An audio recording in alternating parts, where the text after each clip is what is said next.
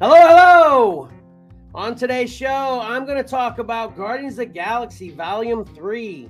Mike says the current round of cover combat has the smallest margins of victory ever. And Pat talks TV toys.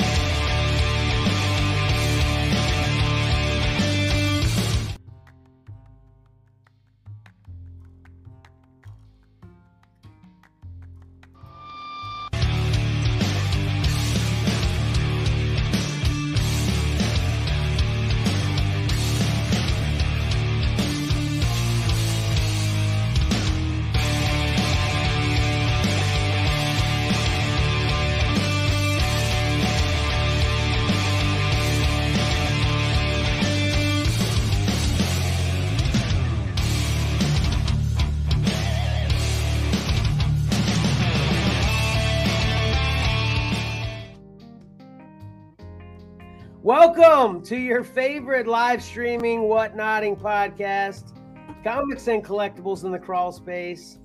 I, of course, am your fourth or fifth favorite podcasting host, Kevin, and I am not alone, thank God.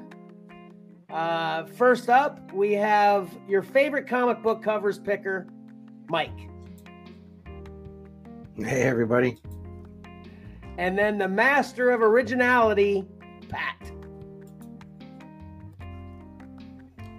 I have nothing original to say to that. Sorry. I put you on the spot there. Man, nothing is working properly on my screen right now. Oh, there we go. Okay. Jeez, oh man. Oh, and lastly, before I forget and get in trouble, we do have our awesome background producer. I didn't have any cool, snappy name before it came up for her. Sorry about it, Karen. But Karen's here with us as well.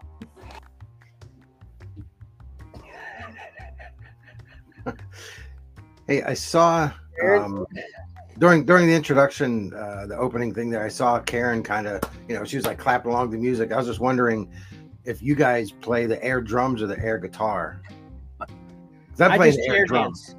I just chair dance. Okay. Yeah. What do you do, right. Pat? During the intro, I sort of like stretch and sort of get ready. Wake myself up, get ready to go. Yeah. Hey, Karen, does that mean you're having problems with your thing too? Is that why you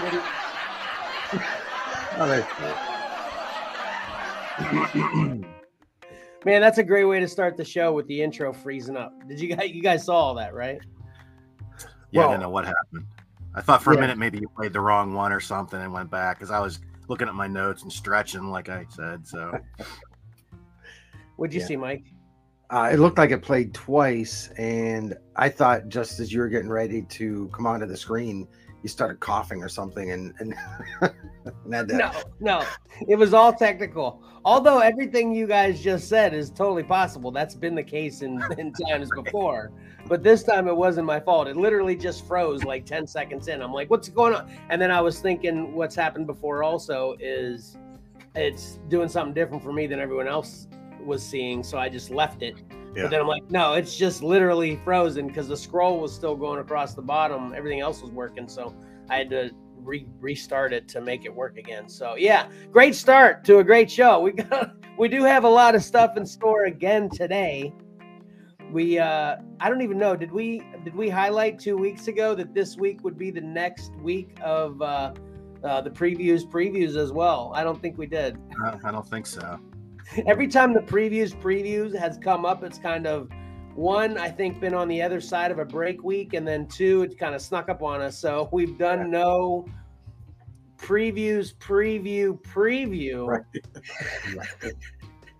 in the prior episode. Yeah, fail. But before we get to that, we get the exciting things to get rolling, which is Cover Combat 5, of course.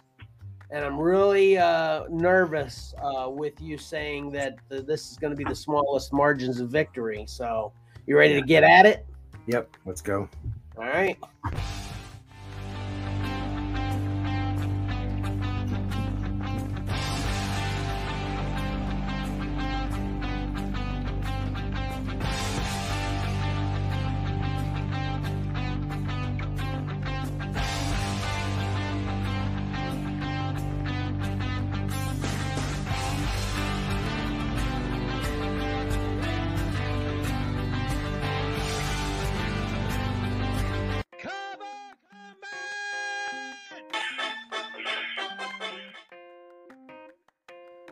Nice.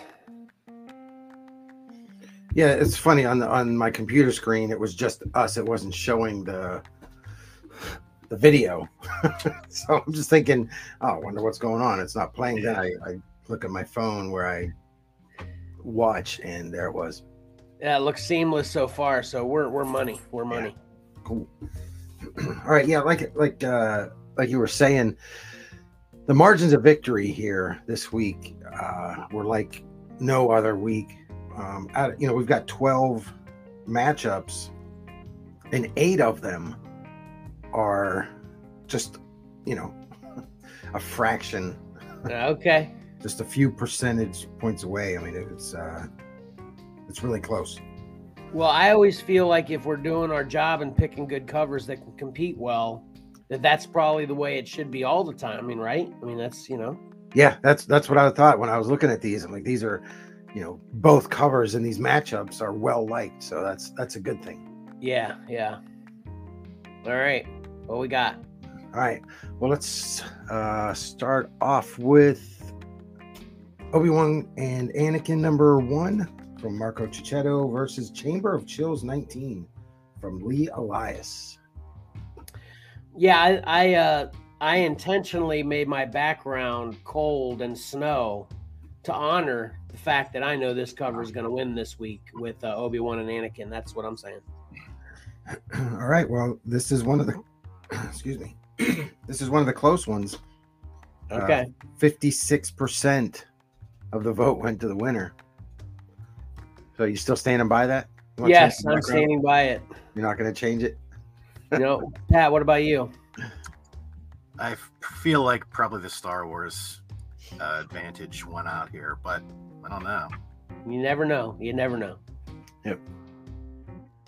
Yeah, that's why we do this. So you do know. All right, here we go. And the winner with 56%. Karen, did you have a vote there?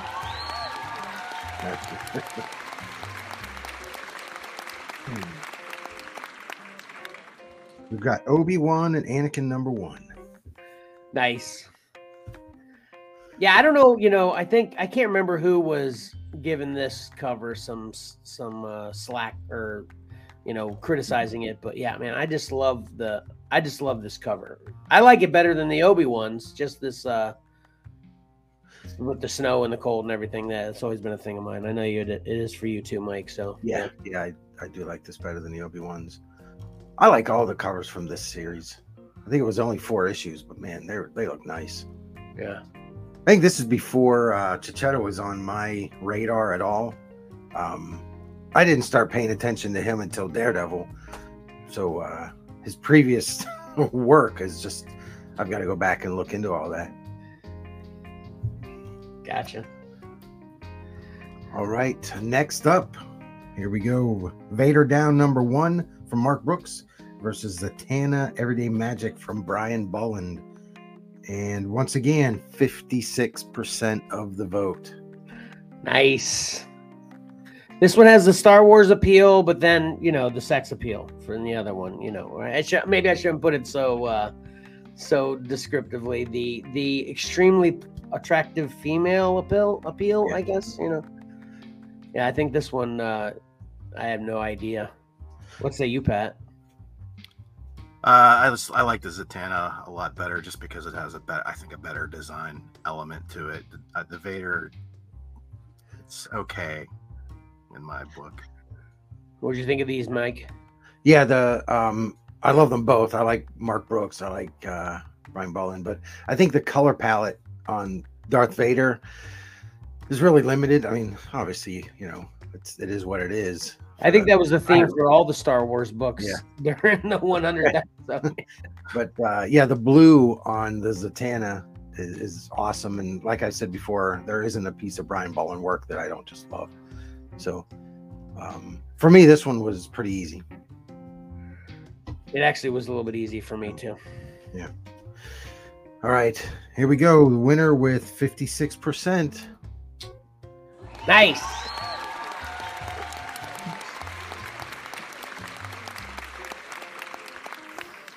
Here we go. Zatanna. Everyday Magic from Brian Bolland. Sorry, Vader. Not today. Yeah, I do like that Vader book, but yeah, this Zatanna's great. I'm glad to see this one move on. Yeah, me too. And the studio audience agreed, which is important. They did, yeah. All right.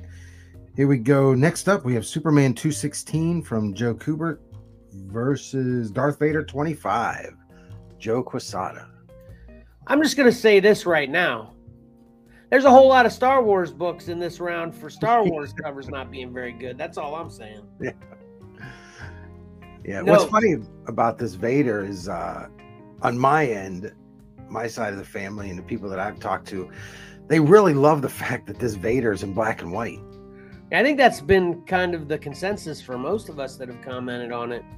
But I said I personally like the color one on this, but I think most of us that I think Johnny said he loved it being black and white too, and of course whoever picked it, yeah, So, but yeah, I'm just saying I was the one shaking my head that when the whole conversation came out about Star Wars covers not being very good. There's a lot of them here. Yeah, they moved on pretty nicely. Yeah.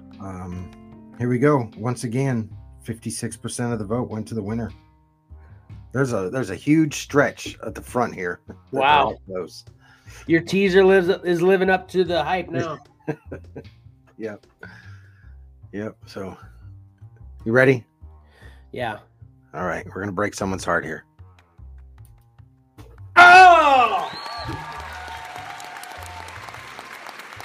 Apparently, you broke my heart a little bit, but apparently the studio audience is happy about it. Gum. This one surprised me. Superman 216, Joe Kubert. I mean, it is a great cover. It's just, I like the Vader better, but this is a great cover. Yep. Well, yeah, I get worried sometimes that the theme or the title, Star Wars is going to get a half a vote just because it's Star Wars. Right. People are always going to be like, well, I love Star Wars. I'm just going to always vote for the Star Wars book. So this one shows that that's not always true. Yeah, and I'm going to go on the flip side of that, too. I feel like anytime there's a Superman comic, that always goes down a half a notch for some ungodly reason. Superman isn't like a super seller every awesome book you see of his, Yeah. Can you guys agree with that? It seems like there's like no value on any Superman books, hardly. You know what I mean? Yep. I kind of agree, but I think he's visually, he can make for a good cover, Mm-hmm. Yeah. Gotcha. One of those things. So there we go. All right. Next up, we have Sandman, Nightmare Country #1 from Jenny Frison versus Our Fighting Forces 120, Hellcats by Joe Kubert. You guys want to guess the percentage on this one? Yes, 56%. Again. I was going to give Pat the glory on that one because I'm sure that's what you were going to say anyway, Pat, right? Yeah. Well, the funny thing is I tally all the numbers, and there have been instances in the past where someone will vote. If we have 12 matchups, someone will vote on 11. They won't vote on one or other for whatever reason. It's happened a few times, and that's crazy. And it's nobody that I know that we could reach out to. So I figure, okay, they just didn't want to vote on that one. Or there are times where someone didn't vote for 2 or 3 of them. So I'm like, okay, they're picking and choosing. This matchup came out. I'm counting up, and all the matchups have the same amount of votes. This one came out with 1 vote extra. Okay. Now, when I have a bunch of initials written on a piece of paper from different places, and I've got to go back and find the anomaly there, find why there's one more. Right. Very stressful. Yeah. So what happened was, and luckily it was easy to find. It was on the Facebook page. One day Johnny voted for one of them, and then a few days later he voted for the other one. Oh my God, no. Really? Yeah, so I sent him a message. I'm like, hey, man, you voted for both covers at 2 different times. That's funny. So he had to narrow it down to what? To the one that he really wanted. It's like, look, man, I want to vote for both of them too. Right. This one was easy for me though. I like that Sandman a lot. But yeah, this one was really hard for me because, yeah, obviously I love that Sandman, but yeah, I like the Hellcats. Was this tough for you, Pat? Yes and no, but I kind of went with the cover I've been supporting. Mm-hmm. Which one's that? Sandman? Yeah, the Sandman cover. Yep. Hard to go against it. And I think you helped that cover a lot by explaining why there was teeth in the eyes too when Johnny asked. Oh, right. Yeah. Yeah, it does. It does make sense if you storyline. You've got context, yeah. All right, so here we go with 56% of the vote. Squeaking out a win. Oh man. Our Fighting Forces. 120.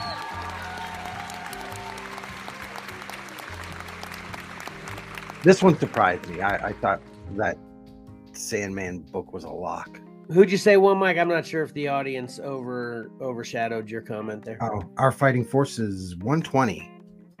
Hellcats. Nice. And it is a cool cover. Maybe if you think,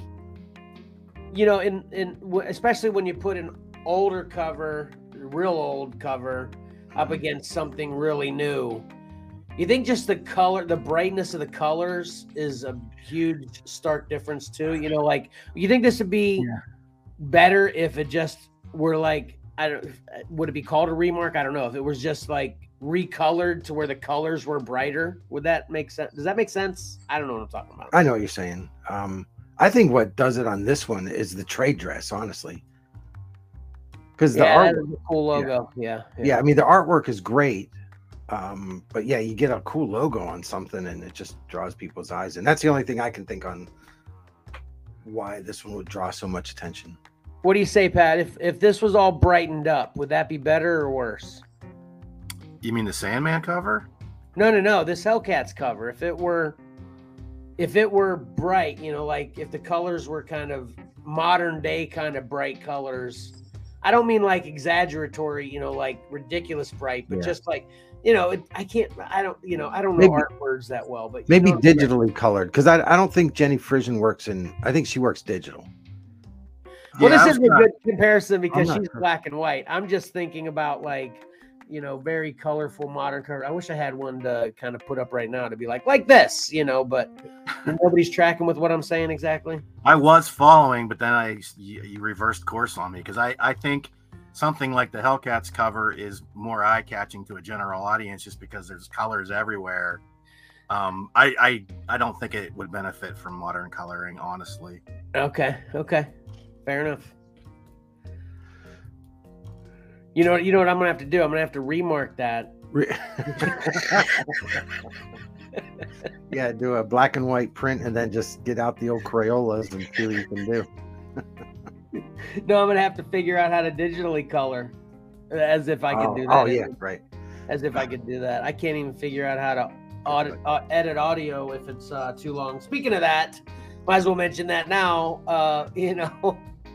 I had a heck of a time, and I literally tried for like 2 or 3 days to try to get. I not only wanted to do my regular editing to the show, the 100th episode show, but I also wanted to add in the 2 audio from episode 1 and episode 25 that I was unable to play during the show because you guys couldn't hear it.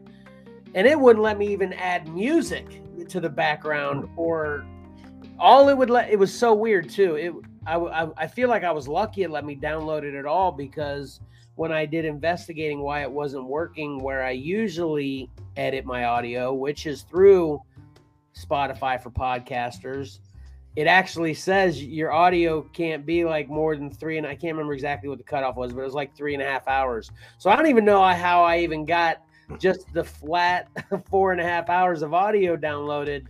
Wow. But then when I tried to manipulate it in any way, any other way, it wouldn't let me do it, and it kept saying because it was too long. So anyway, yeah, anybody listening, if you listen to the podcast, I kind of have a prologue, prelude, whatever to the podcast, kind of explaining that because it's raw, and it still isn't bad. I still listened to the whole thing a couple times. It's still good, but anyway, that's what was going on with that one. So, gotcha. Anyway, next up, sorry for the interruption. Right. Next up, Phantom Stranger number 10 from Neil Adams versus Uncanny X-Men 268 from Jim Lee. Once again, 56% of the vote. This is another 56%er, dadgum. Another 56%er. Oh man, that is concerning. Yep. As much as I love that X-Men cover, I gave the Phantom Stranger the nod because of the artistic, layout, and there's just something about it, gave it the extra edge. What about you, Mike?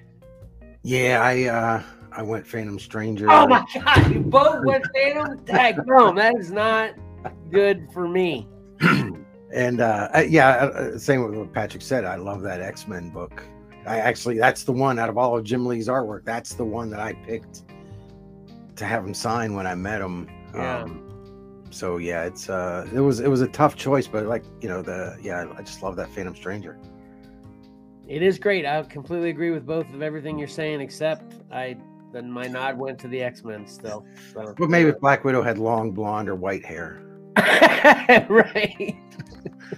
For me, anyway. I'm sure if she looked like, Wilma Flintstone. Yeah. I can't help but think that negatively affect. I'm convinced now. Phantom Stranger won this one. Our remarks in the humor benefit probably destroyed the cover. Yeah. Well, don't give the win to Phantom Stranger yet. They're talking like it's already set in stone. I'm just really, really scared now. All right. Well, let me ease your pain here. The winner with 56% of the vote. Oh man, that doesn't ease my pain, Mike. The audience is split too. They don't even know what they want to do. Got half of them cheering, half of them booing. Phantom Stranger number 10 moves on. You saying let me ease your pain here? That would be taking a knife out of me. Okay, what you did was just push the knife in further and killed me. Is what you did. That's how you ease my pain. Yeah. Man, daggum. Well, I wanted to give you a little relief. Now I have to root for Phantom Stranger all the way through now, because then, the thing you can always say, well, at least it lost to the champ. Yeah. Yep. All right. Next up, X-Men number 1 from Jim Lee versus Princess Leia number 2 from Terry Dodson. Saying goodbye to either one of these is going to kill me a little bit on this one. Yeah. Again, 56%. Shut up, Mike. You're just making things up now. I'm not. I've got the numbers here. Is it? You said it's 8 of them. Is it the first 8? Wait. Let me see. Yeah. No, there's one more. Oh, jeez. Okay. So the next one, 56% as well. Okay, man. Yeah, I'm going to say it again. Your teaser really fit the bill this week. 4, 5, 6, crazy. 7. Yeah. It's the first 7 and then 1. So here the winner got 56, obviously. So this was tough. Did you say who these were and what these were for the podcast? Yeah, I did. Yeah, X-Men number 1 from Jim Lee and Princess Leia number 2 from Terry Dodson. Okay. All right. You ready for it? Which way did you go on this? Again, this is another tough one, but I gave the slight edge to the X-Men. Mike. Yep. Mike's over that X-Men cover. Don't forget. I am. I went with. Oh yeah.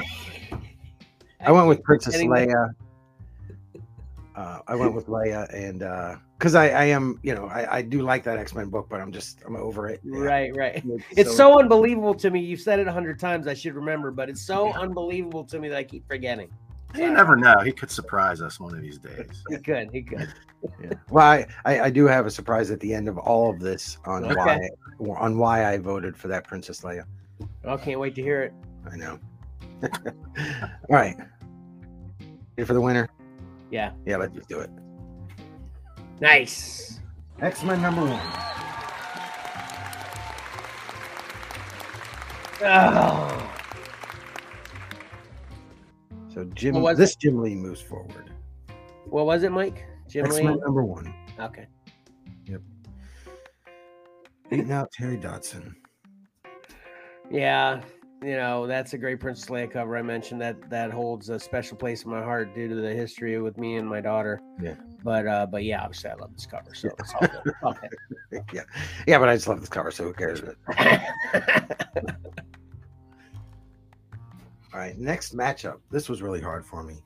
Dreamin' Eagles number 1 from Brian Stelfreeze versus Uncanny X-Men 136, John Byrne. Yeah, this one was tough. This is 56. Sorry. Yep, go ahead. I was just confirming this is a 56% or 2, right? Yes, it is. Dang, that one actually surprises me. Yep. It doesn't, but doesn't for me, because while I think that Dreaming Eagles is a great cover, artistically speaking, my nostalgia won out, and I voted for the X-Men here. So, yeah, I guess. Yep. Kevin's like, yeah, I guess maybe Eagles will get it. I guess. All right. Yeah, let's just get this over with. All right. Yes.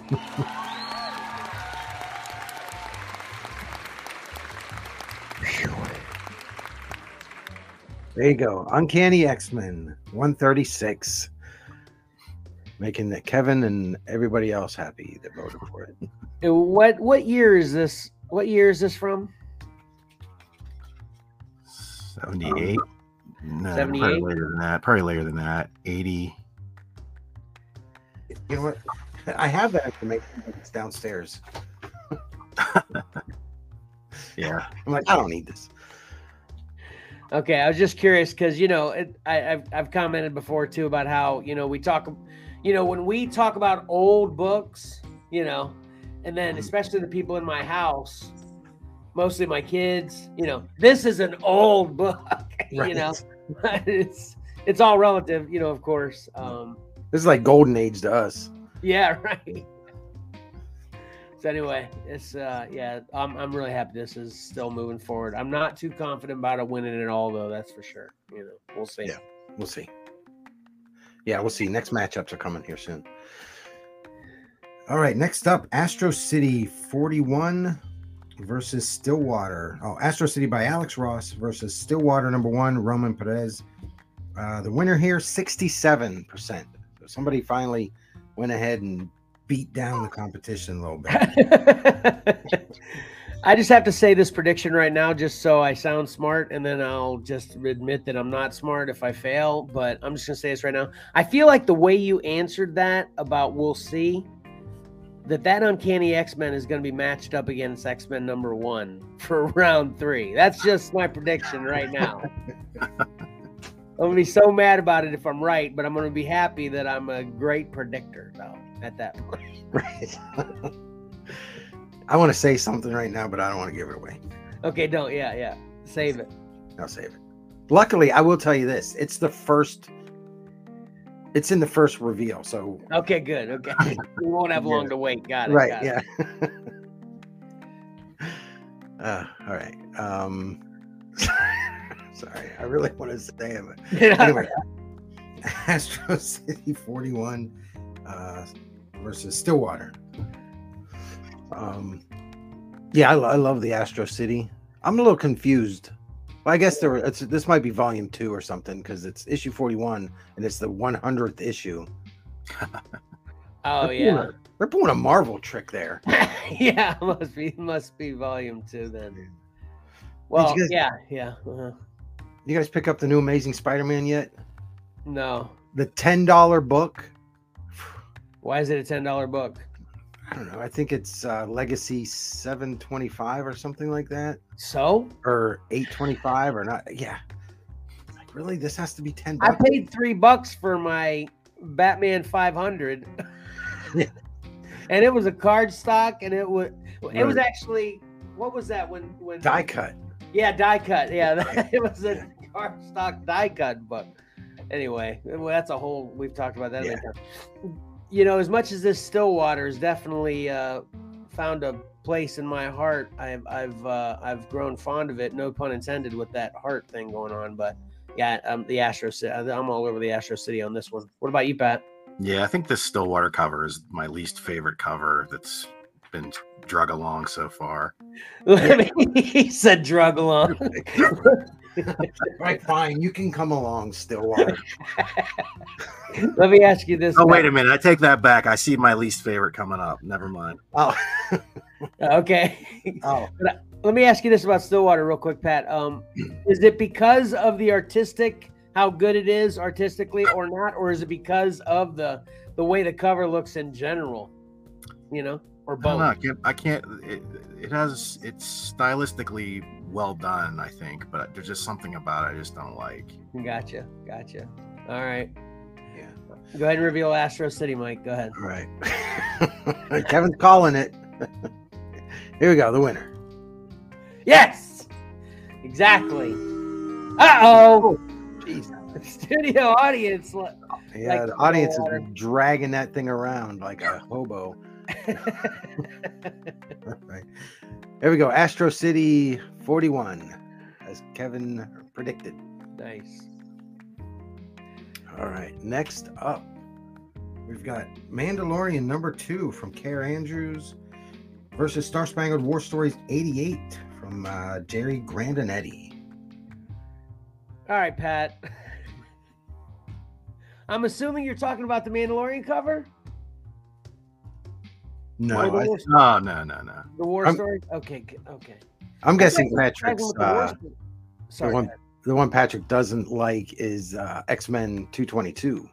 I don't know what gives you that idea, Mike, but you're right. Yeah.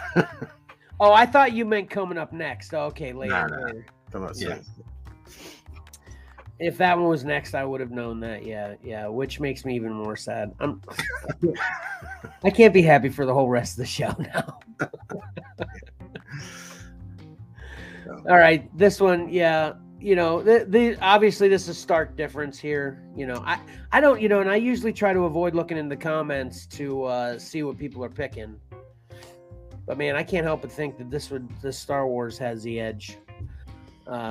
Even though it goes against what Johnny was talking about with the palette rules and stuff like that. I've actually, and this is how it works with cover combat every time for me. I grow more fond of books the more times I see them when they're competing and they win, so. Yeah. Well, nobody likes a loser. What younger audience member is going to look at this and say, "Hey, I'm going to vote for the lady swinging on the rope"? Right. Yeah, exactly. Yeah. I can easily say in my house, yeah, that didn't happen. Yeah. Yeah, there's certain ones that I know Marcus is going to be like, "Nah." Although Tyler did sell it really well with the explanation of how that light is happening and the gunfire's shooting it, and stuff like that, so we'll see. Yeah, let me give the percentage here. This one had the greatest margin of victory, 72% of the vote. Oh, okay. I think that pretty much put the nail in the coffin of any thoughts of War Story taking it, in my opinion. Because Yep, you would think. All right, let's see. You're a good salesman, Mike. You're a good salesman. I can't wait to reveal that first matchup. Oh, all right, here we go. And the winner. Nice.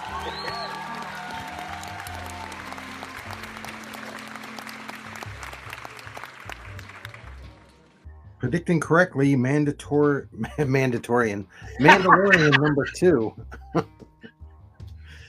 Yeah, it's mandatory that the Mandalore gets moved ahead. Well, it's all Grogu there, you know.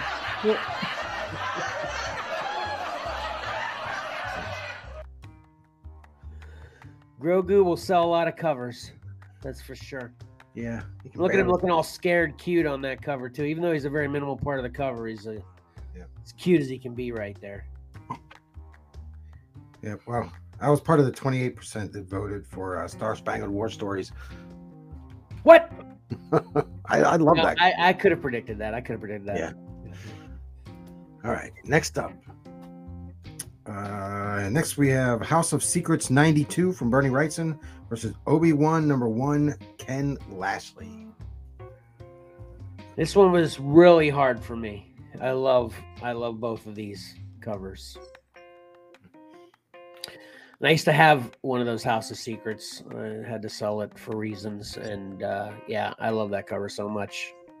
Yeah. Do you own that, Pat? That House of Secrets? Do you own it? No, I don't have that.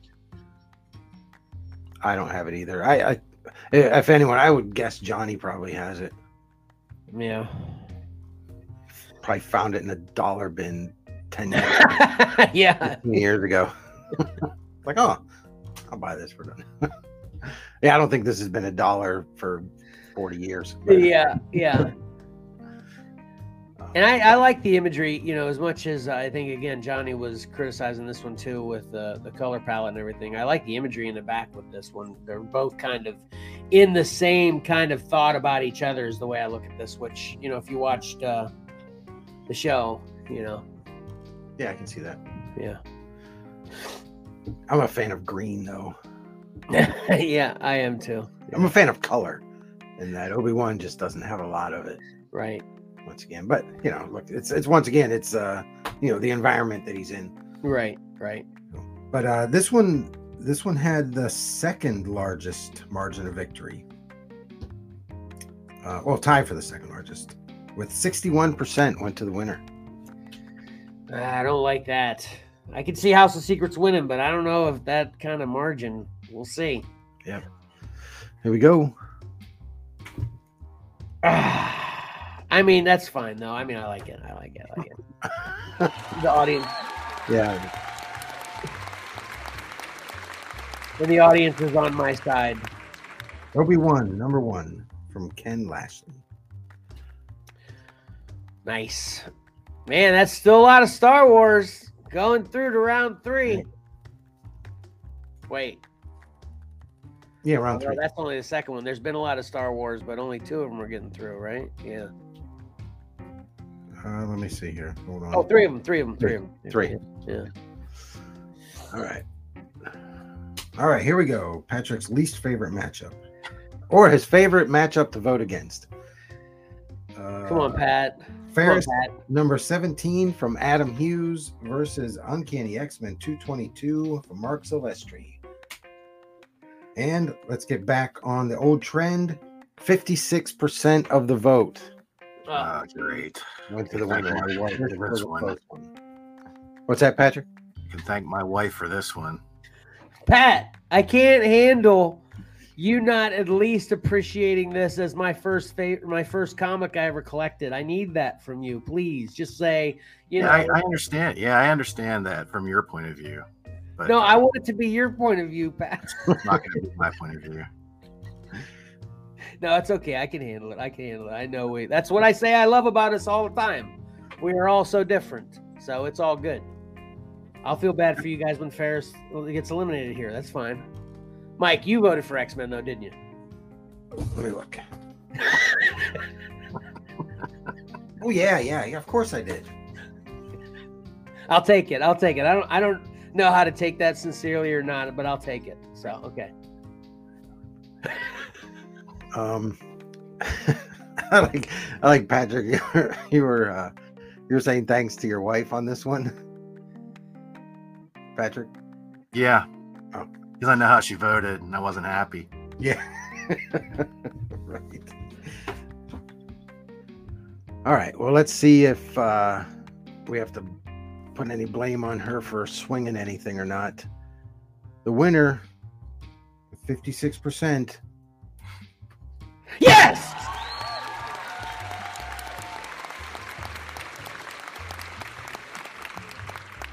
Oh my God.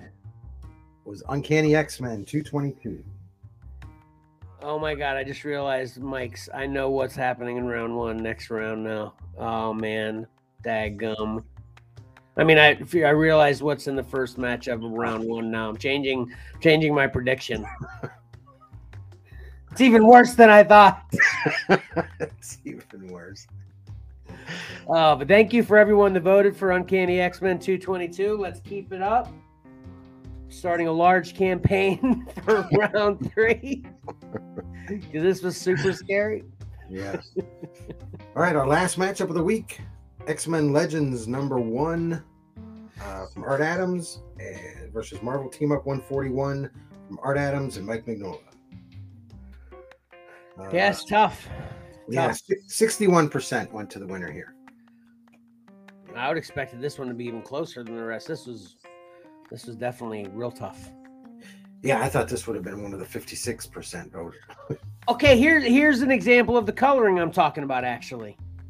This is a newer book that has the old school coloring that I'm talking about with an older book that kind of has new school, the brightness of the coloring. This is a perfect example of what I was talking about, and kind of in the way I was talking about it about, do you think older books would do better with brighter color? You know what I'm saying? What's the, artsy, words I need to say to express what I'm meaning here?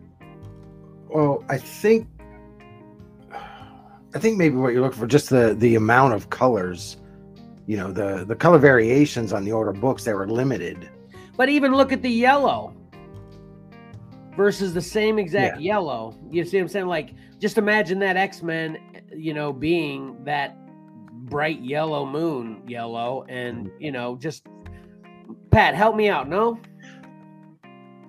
Is the word flat? Like, is this X-Men like flat and this is like... It's more muted. The X-Men, the Uncanny is more muted colors, but they're doing that purposely because of the situation. Yeah, I understand why these two are the way they are. I'm just trying to describe the way I'm trying to, like I said, with that Wildcats, if it were, I like that word muted, if the colors weren't as muted, if they were, bright, or, do you think that cover would look better or not, kind of thing. And you already answered my question for the most part. I just wanted to bring it up again. I'm not trying to beat a dead horse here, but, this is perfect two covers, and the newer one is the more muted one. So I was just looking for your thoughts on that. So, but this was definitely tough for me.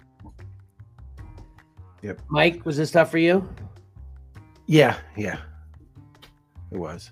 Is this the last Marvel team up? Yeah, this is the now I'm super conflicted. I wish I would have thought about that. I don't even remember who I voted for or which one I voted for on this, but I'm kind of wishing if it wasn't Marvel Team Up, I did vote Marvel Team Up just because it's the last one left, because this is definitely a good one, Yeah, I voted Marvel Team Up. Pat? Yeah, I'm not a big fan of that Marvel Team Up, even though it's two of my favorite artists combined. I went with the newer version of my favorite Arthur Adams. Gotcha. Mike, what were you going to say? Sorry, I interrupted you. Yeah, I did the Marvel Team Up because, and it falls back, it's an homage cover. I've seen it. That's the main thing that it was like a half, point down because of that for me. Gotcha. No. All right. So the winner was 61%. Nice. And sad at the same time. Yep. X-Men Legends #1 from Art Adams. That is a great cover, though. It is, but I just don't like that it's X-Men Legends. So if I ever meet Art Adams, I'm going to ask him about this car. Do you think obviously he just went with Uncanny X-Men on it because it's an homage to Uncanny X-Men, but do you think, he would have possibly preferred X-Men Legends being on there since that's what it is, but he got kiboshed on that. No, if you're going to homage that, it's got to be Uncanny X-Men. What do you think? You know, do you think it was Art Adams' artistic choice here to make it? I can pretty much tell you, I'm probably 80% sure this was a pre-existing piece of artwork that they used for this alternate cover. Okay. Yeah, I'd say editorial put the Uncanny on there. Actually, that might actually be a part of the original artwork. I think. Yeah, he does a lot of straight out cover recreations, you know, and yeah, he could have done this for a commission or for something else, and that's what they've been doing for a lot of his stuff. They've been using his convention sketches, commission convention sketches for alternate covers. So. Oh, really? Okay. Yeah, that's what all those basically headshot covers are coming from. Are commissions that he did for other people. And they're so good that they're using them for covers. Wow. Okay. All right. Well, okay. That pain's out of the way. Now let's get to the next pain. You know, because can I change my prediction, or do I have to stick with my old prediction for? No, you can. Yeah, you can change whatever you want. The first matchup here is going to be X-Men #1 versus Uncanny X-Men 222, isn't it? Okay. Well, I'll just show you. Okay. I don't want to be the one. I don't want to answer it. Here we go. Round 3. Okay. I was thinking with the way you were tracking that it would be X-Men #1, but I do have to say, well, first of all, yeah, I hate that it's 2 X-Men, but I'd prefer out of Uncanny 136 and X-Men #1 for it to be the 136, you know. Right. It's probably going to make Pat even more angry if X-Men 222 goes through on this one. Because how could it possibly go through? How? How could it possibly go through, Kevin? Because I'm going to be handing out flyers out in the street corner, paying people $5 a pop. Yeah. No, so we've got Uncanny X-Men 222 versus Uncanny X-Men 136. Hey, gummit. We should have a rule where the same title books can't go against each other until like the final. No, I'm just kidding. Right.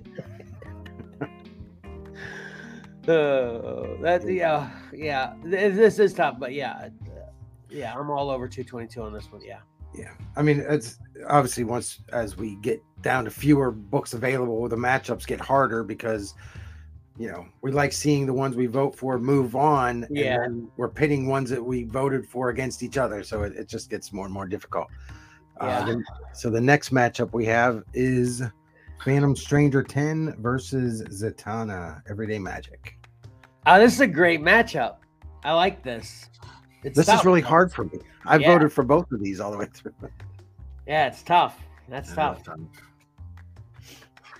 Yeah, I'm gonna take. I'm taking that Uncanny. I'm taking my Uncanny X-Men 222 to Chris Claremont. That's for sure. Mm-hmm. You know, and so I'm gonna get signed next, and then I'll probably get it graded after the. Well, I need one more signature on it. But anyway, this is a good matchup. So I'll shut up about X-Men. This is a great matchup. What direction are you going on this one, Pat? You've been talking both of these up every time. I'm not sure. I'll have to think about this one. Yeah. Yeah, this is going to be hard. This is a thinker for me. A lot of these matchups are at this point. All right, next up, our Fighting Forces 120 versus X-Men #1. Yeah, this one's going to be easy for me again. Yep. I think this one's going to be tough for some people. This one's easy for me, easy for you. And Pat, where are you at on this? I mean, the X-Men's going to get the edge probably just because I just like that cover so much. Yeah. Nice. Yep. This is a great Hellcats cover, though. Definitely. Or Fighting Forces cover. Yeah. It's everybody calls it Hellcats, which it's so funny. This happens a lot. Especially, I don't know whether this happened more old school than it does current, but like what I'm doing for the giveaway on the Whatnot show is a Creatures on a Loose number 30, but it's got big Man Wolf across the cover. So I always want to say Man Wolf instead of Creatures on Loose number 30, which is really small on the top. It's Yeah. But yeah, this is the same thing. This is the Hellcats cover. Right. Yeah. All right. Next up, X-Men Legends 1 versus Obi-Wan and Anakin 1. I don't like snow that much.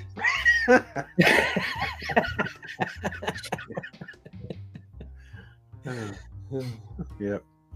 Oh, I meant to say, Art Adams is going to be in Baltimore, so if you can track down a copy of this. I didn't even know that. That's awesome. Are you sure? Because I kind of highlighted it when I freaked out online. Did you? When I saw, yeah. Because he's somebody I'm like, it's like I'm pretty much well aware that the chances of meeting, like Todd McFarlane are pretty slim. And Art Adams is somebody that I put in that category as well. I'm like, man, I'm just never going to get a chance to meet Art Adams, or even like you said, Chris Claremont. But bang, they're both going to be there. Yeah, I would have thought Art Adams would have been a tougher meeting than Todd. It seems like Todd's out there. You just gotta, he's just got to catch him in the right spot. And but I feel like it was just maybe under 10 years ago that we were all talking about that we didn't even realize what Art Adams looked like until this past decade, because you never see him, right? Right. So yeah, that's exciting. And yet my memory. What did Tyler, of course me and Tyler have, it's hereditary apparently, same memory, but we were kind of joking. It's just that, my hard drive is full. So some of it some of it keeps sneaking out regularly, you know.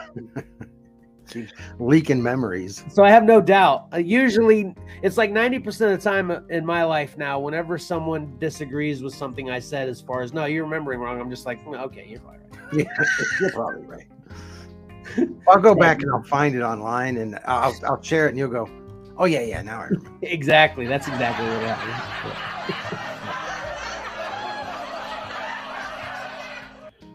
All right, anyway.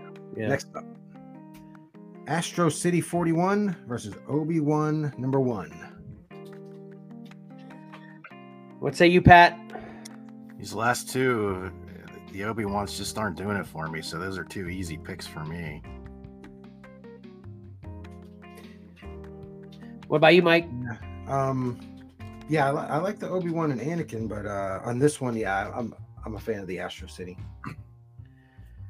Yeah, this is just Star Wars is gonna win this one for me. I mean, yeah, because I think artistically it's pretty equal for me. So yeah, Star Wars is gonna get the edge on this one. That's the half point advantage. Yeah. All right, and our last matchup: Mandalorian 2 versus Superman 216. Yeah. I don't like this matchup. Yeah. Just because Superman's gonna get whacked. That's what I'm afraid, because of the Star Wars aspect. And it's a great cover. Jeez. I mean, they're both great, but yeah, I don't think Superman has much of a chance making it to round 4 at this point. We'll see. We will see. Yeah. Let me go back now. I voted for that Princess Leia cover because I made a grave error. And this is what happened. Number 5 is what was actually submitted for the competition. Oh no. I made the mistake and selected 2. Well, you probably like that one better. And it was pointed out to me, well into the competition. So I felt terrible about it, but everything had already been moving. Princess Leia number 2 had already been victorious, had advanced. So I just had to let it ride. And I felt bad, but I don't know how I made that mistake, but I made that mistake. I thought you usually sent back a picture of everything back to us. Yeah, I did. And did you make the mistake after you sent the picture to confirm back to him, or did you send the picture to confirm back to him and he made the mistake of not proofreading his own acceptance?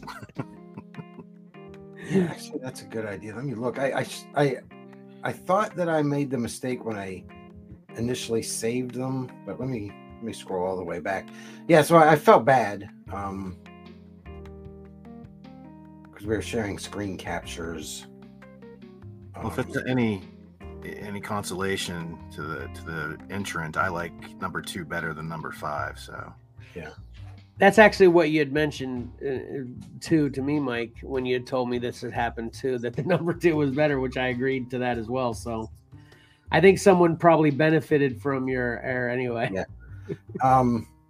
Yeah, actually, I just sent the list to them. I didn't send the pictures, and I listed Leia number 2, not Leia number 5. But they had sent me the picture for Leia number 5, and I always have to go get new pictures because sometimes they're not high quality. Yeah, they're lower quality. So those are pretty equal anyway. They probably would have gone the same distance anyway. And I'm a fan of number 2 more than number 5. Yeah, I am obviously generally and well as well. Yeah. So, but either way, I feel terrible because it wasn't the one submitted. But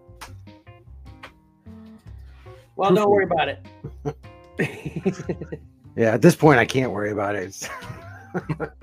Well, you should completely take your guilt away because when you said number 2 when you submitted back that those were. So somebody should have caught it then. Whoever submitted Star Wars should have caught it then, right? Yeah.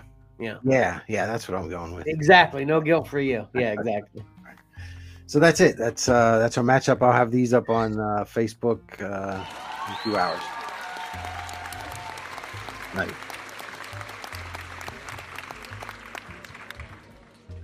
All right, awesome. I'm going to take this opportunity to just mention something too, that the last 2 weeks, it seems like when we have 2 weeks, that should give us plenty of time to do everything we do. And especially since last week was kind of unexpected. We were thinking we were going to have a show last week, and then it didn't happen till the last minute that we weren't going to have a show. And that's mostly on me because I don't know what I was thinking that I was actually kidding myself that we could have a reunion, our family reunion, after a show, and it was totally impossible. So I'm just gonna chime onto that to add an apology for Whatnot shows. I actually changed the banner at the end of the show because my Whatnot shows have been a wreck for the last couple of weeks with rescheduling and not happening and stuff like that. And it's just my life has not cooperated whatsoever to make Whatnot happen as much as it is. So I just want to take this moment to apologize for that, and that that we skipped last week. I should have mentioned this at the beginning of the show, that we skipped last week kind of unannounced. We talked during the 100th episode about how we'd be back the next week, but yeah, it's just been crazy. So, I'm mentioning that with, I can imagine the work that you put in to all the cover combat. So then when errors like that come in, Mike, I think anybody and everybody watching should definitely, and does definitely, I haven't heard otherwise, understand when that kind of thing happens anyway, so. Yeah. Do you like how I made your small error my huge explanation for how I've just screwed up the past 2 weeks on a completely different platform? Right. I just didn't want to be alone in my apology.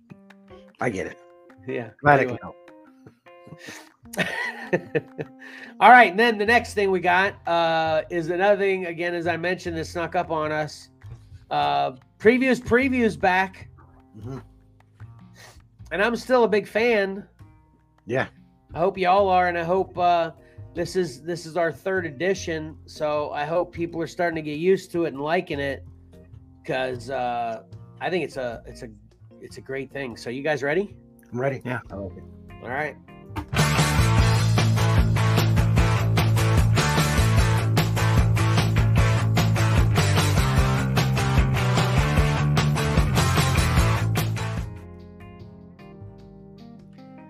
Short one again. I need to find a way to make that longer. I said that last time. But anyway, right, I'm going to go first, and I wanted to actually say this before we go first, and this is something you started to talk about a little bit as well in the pregame, Mike, that I kind of cut you off and I said save for the show because I'm interested to hear what you had to say.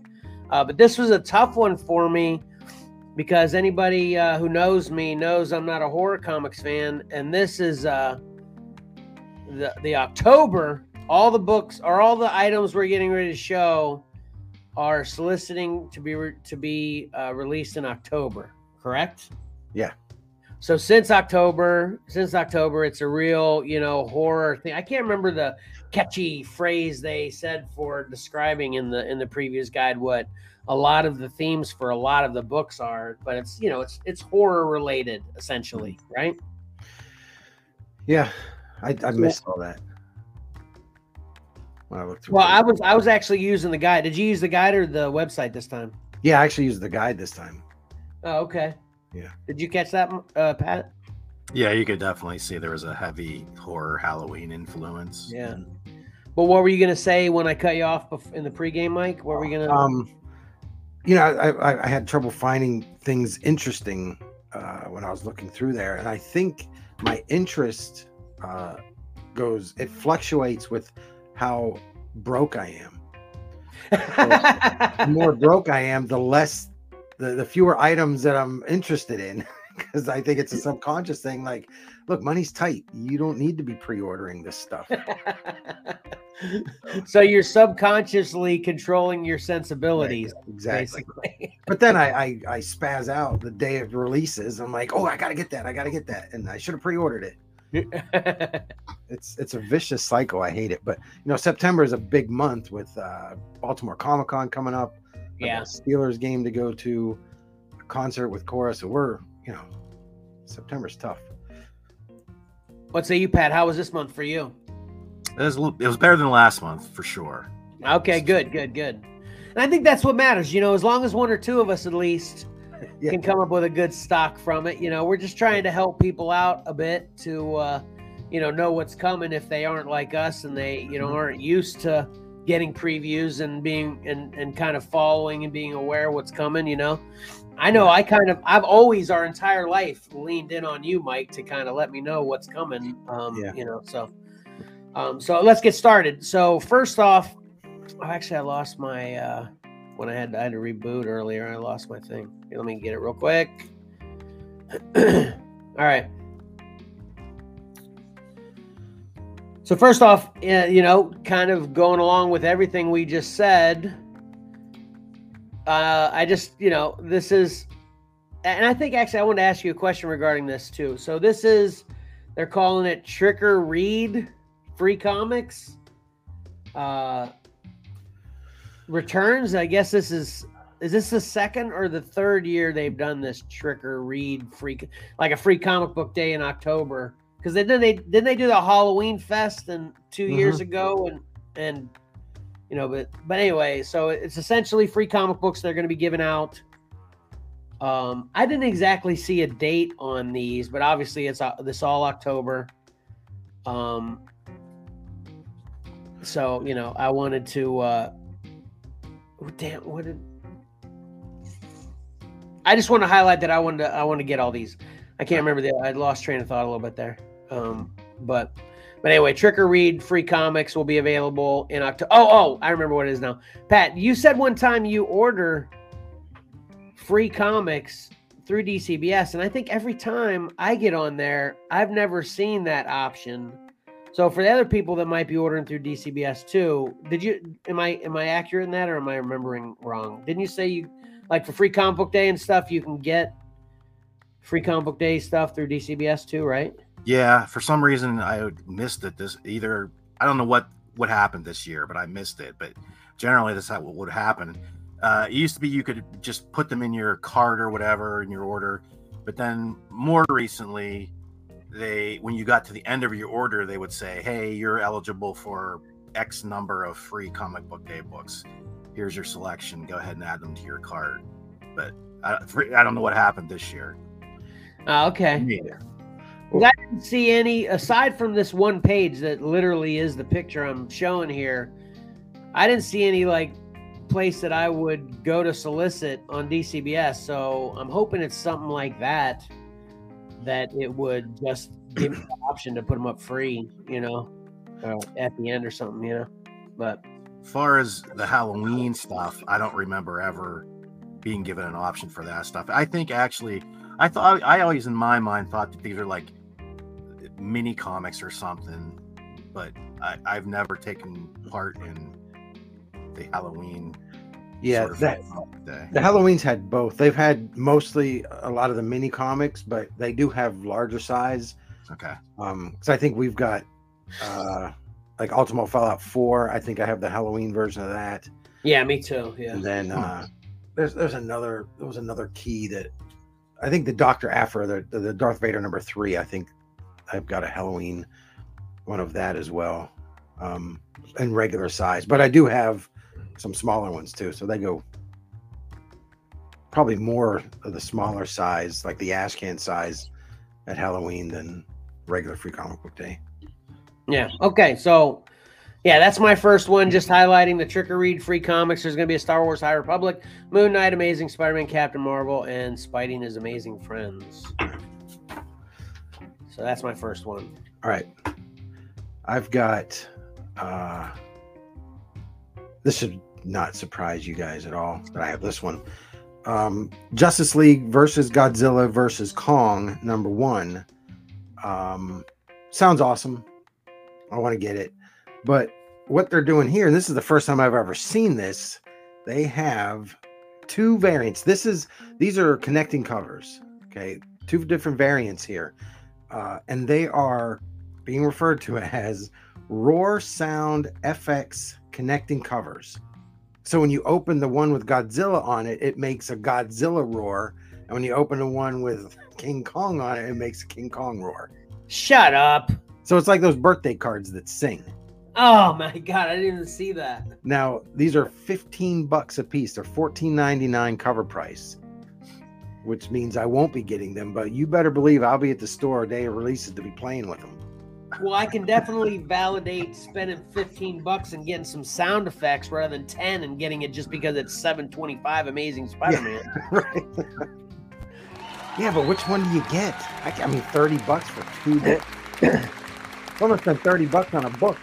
It's gonna be like Our Fighting Forces 120 Hellcats or something. Yeah. No, it's gonna have sound effects. And let me tell you how this goes. Mike, you're going to get the right side with King Kong, and Pat's going to get the left side with Godzilla. Yeah. And I'm going to get them both just to sell on the Whatnot show. But how crazy is that? I've never heard of it. It is awesome. It is awesome.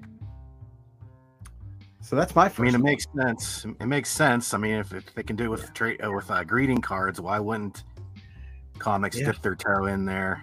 Right. Yep. That's pretty cool. So I can't wait to hold one. I'm trying to see.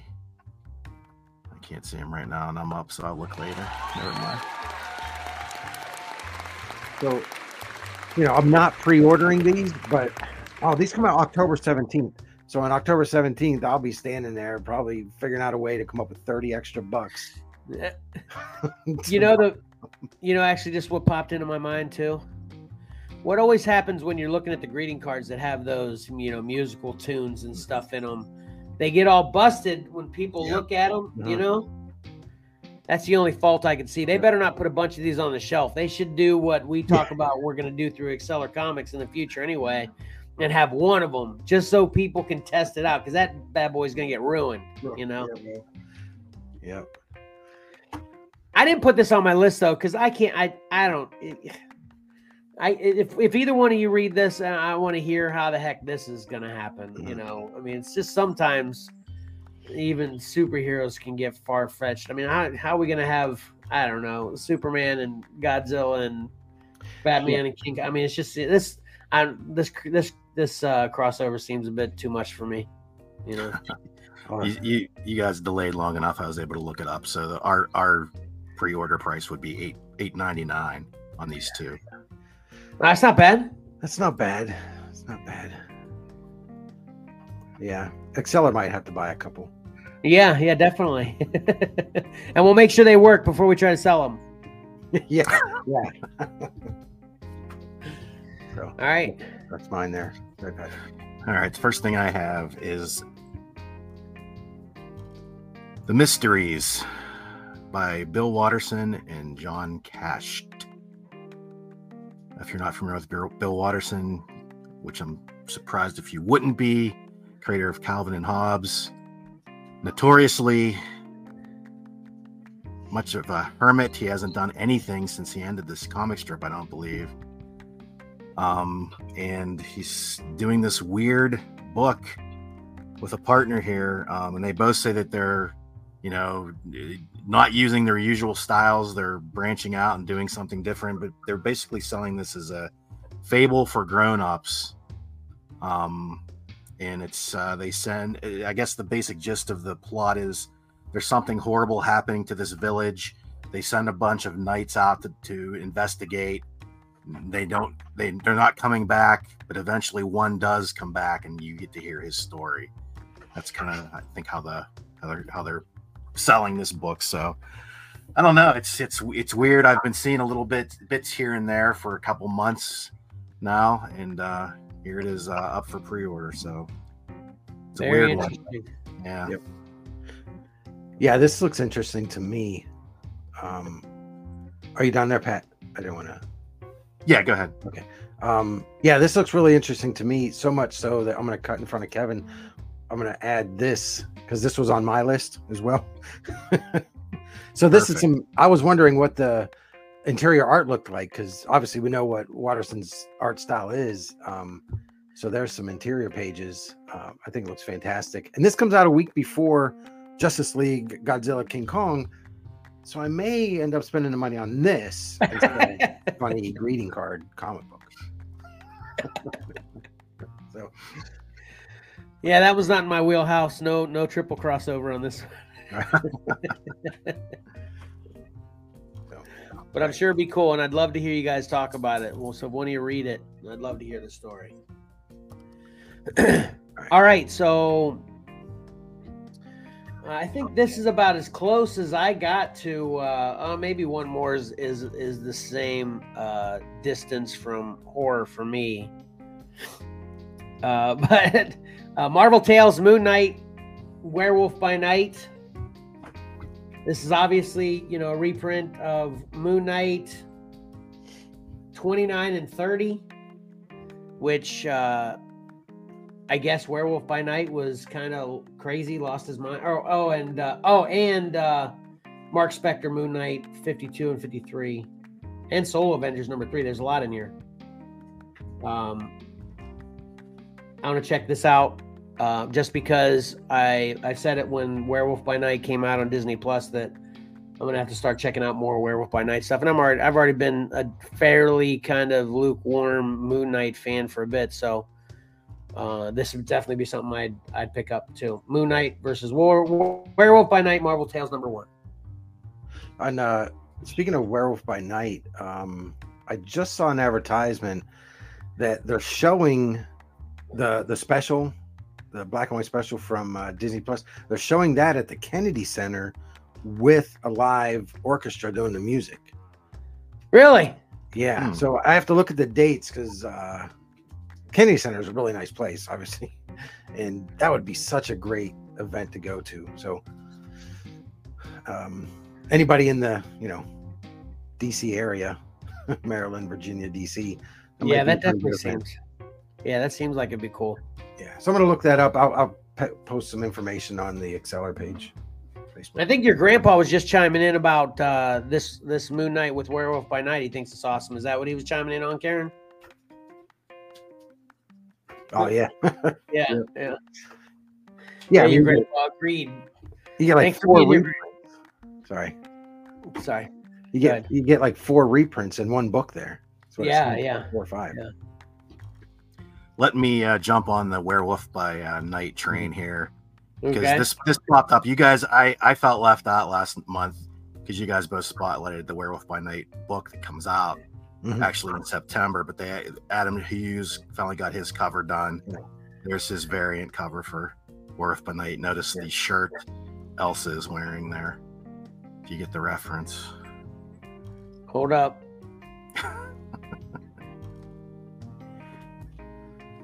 I don't. What's the reference? I don't get it. It's a take on the classic werewolves howling at the moon. Oh, okay. But this is the 3 werewolves howling at the moon instead of 3 wolves howling at the moon. Oh, right. Oh, the classic T-shirt that used to have exactly. oh, yeah. Gotcha. Okay. I thought it meant like an old comic or something. Okay, I remember that now. Yeah. That's very cool. Very cool. That knowing that now, that was my least favorite part of this cover. Like, man, it's just too busy right there. It would have been better with just a black shirt. Now it makes sense. You need the context of everything. Yeah, right. Yeah. You said this is who'd you say this was a cover? Adam Hughes. And yeah, I think this might be Adam Hughes is good. He's good. You guys are familiar with him, right? Very. JK, obviously, I'm joking. That's a reference from a few episodes ago. Yeah.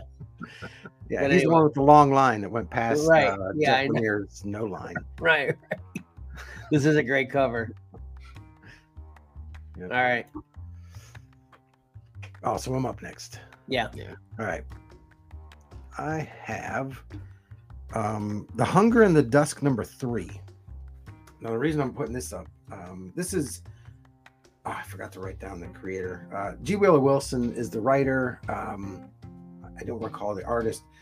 I read #1, and Troy had recommended this for me. So I got it, and it's so fantastic. Basically, we've got humans and orcs. They actually are rivals, and they join forces to fight a common enemy that seems greater than both of them together. It's going to be kind of a tough battle for them. But the first issue was fantastic. The quality of the book, the IDW puts this out, great paper quality. The artwork is fantastic. G. Wheeler Wilson, she's a really good writer. And this is non-superheroes. He did a lot of the superhero stuff. I think this is great. Chris Wildgoose. Okay, yeah. And I like when the covers all have the same layout, like all I think this is a miniseries maybe also, but it has the same format, so when you get them all together, it's very cohesive. I like stuff like that. So this is definitely a recommend on going back and picking up issue 1 and 2 and continuing with issue 3, which comes out October 11th. Is the common enemy Nosferatu? Son of a gun. Is it? No. Not that I know of. It looks like him. Too. Yeah, it does, doesn't it? But no. Is it vampires at least? It's got to be. No. I mean, not that I saw in the first issue. I didn't get a whole lot on who the actual common enemy is. Huh. That's where my money is. What about you, Pat? Don't you think so? Good. Yeah, could be. I don't know. All right, what you got, Pat? I've got the Marvel art of David Mack hardcover. It's a 200-page hardcover by Clover Press. Is it Clover Press? Yeah, Clover Press. $75 retail. There's a direct market variant cover. I think they crowdfunded this book. Actually, I'm sure they did, and now it's coming to mass market retail, available through previous orders. This is the first in a series of books the Clover Press is doing with Marvel, and I'm sure it's going to be spectacular. I mean, if you're a fan of David Mack art, you might want to check this out. So I'm assuming you are, since you highlighted this one, right, Pat? It's a tough month, like Mike was saying. So I don't know if this will make my cut or not. But I mean, you like David? You're a David Mack fan. Yeah, I am a David Mack fan. Yeah. What would a novice like me be familiar with what David Mack has done? Spider-Man, Daredevil, Elektra. When 90s? Mainly cover. I don't know. Mainly cover work, but he did do interiors for Daredevil. He created Kabuki, co-created Kabuki. Mm-hmm. I'm sorry, not Kabuki. He created Kabuki all on his own, but he co-created Echo, the Daredevil character. Oh, okay. Yeah, he followed. Sorry. He followed. Was it Joe Quesada and Palmiotti on the Daredevil run that Kevin Smith wrote? I think Yeah, the Bendis style. Yeah, he followed that, and he did quite a few there. Yeah. Yeah, I actually have an old Dracula book that he did, signed by him, and the picture of him in the back. He's got long hair and everything. It's so funny to see what he looked like way back then. Well, it could just be my memory failing again, but yeah, I saw these and they look awesome. Yeah, and like you said, it had like 4 or 5 of them in there, right, Pat? Well, actually, I'll just go ahead and go along with that. They show 2 covers for this, the regular edition and then the direct market edition, which I believe was Daredevil. I don't have it with me here, but there are also 2 separate portfolios, which is probably what you were seeing, Kevin. One is a straight out Marvel art portfolio, and those are 12 plates in a plastic portfolio dealio, and they're $50 each for these 2, this one and the Daredevil one. So yeah, there's a lot of, they're putting out a lot of it's tough. To me it's like, man, stagger it. Why put all wait till next month and put out the portfolios, even 2 months in a row with the portfolios, instead of putting everything all in the same month. Right. If you're a David Mack fan, yeah, it's going to be a tough month.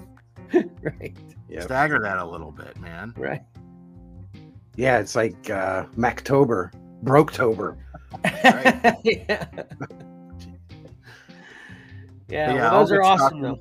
And this is, I mean, it looks really nice. All their product looks really nice, but we'll it's kind of an unknown because they're new to this, and but it looks great. I even like the foil edge on the cover there. It makes it look really cool. Yeah. This looks like it's only his Marvel work. Yeah, that's the problem. If you want an overall encompassing David Mack art book, this is just going to have the Marvel stuff. Yeah, I was getting his American Gods variants. I like those. All right, awesome. All right, next up for me is Alien Volume 1 Thaw trade paperback. This is written by Declan Shalvey and Andrea Bricado. And, just reading, I mean, it's Alien. I'm a big Alien fan to begin with. And then just reading about it. It takes place in a frozen tundra area. Lady is digging, scientists, of course, digging through ice to study water conservation stuff. And I'd imagine they uncover an alien. So, which is kind of same old story, and then, just living after that point, I'm sure. So this, and it looks cool. This cover's by Dyke Ruin. So it looks awesome. So is that an original graphic novel or is that a trade? As far as it says trade paperback, but it seemed like an original story and it doesn't list. Oh wait. Yeah, it does. The 2023 Alien 1 through 5. Yeah. So these are the books that I thought I was reviewing when I was reviewing the older one. Remember when that happened, Mike? Yeah. So yeah, these are reprints. Yeah. All right, next up, I have. Speaking of, this is cool. The horror stuff. Boris Karloff's Gold Key Mysteries. So the volume 1 ran from 1962 to 1980, and it was 97 issues. This is a new ongoing anthology series. This issue number 1 comes out October 18th, and this is from Gold Key, and I am all over this one. This looks exciting. So I did get some of the horror stuff from October. I was just getting ready to say, are you sure you didn't notice? Well, I did notice. It's just the way I was going to give it like talking. 1 or 2. It's just the way you were talking. It seemed like there was a whole section that I completely missed. But oh no, I just felt like 75% of the book had some type of horror book sprinkled throughout. Yeah. You know what's funny? I love the look of the Archie horror stuff, but I never get any of it. But this looks great. I'm excited. I don't have any of the original series. I think there may have been two or three volumes of it throughout the years, but I mean, this one ran from 62 to 80. I don't have any of these because I don't find them in dollar bins. That's where I spend most of my time. So yeah, this is perfect for that kind of thing, which I have something to say about that later too. Yeah. The gold key stuff is in a way sort of what got me into comics, because my mom would pick up stuff like this, and she just have it sitting around the house, and I'd pick it up and read it. And gold key sort of became sort of like that lesser than comics I always kind of looked down on when I was first starting collecting, because they'd be weird books like this, and I, at the time I was a kid and I wasn't into this kind of stuff. I was like, what the hell? So, but it is interesting, the long history they have. It's enticing.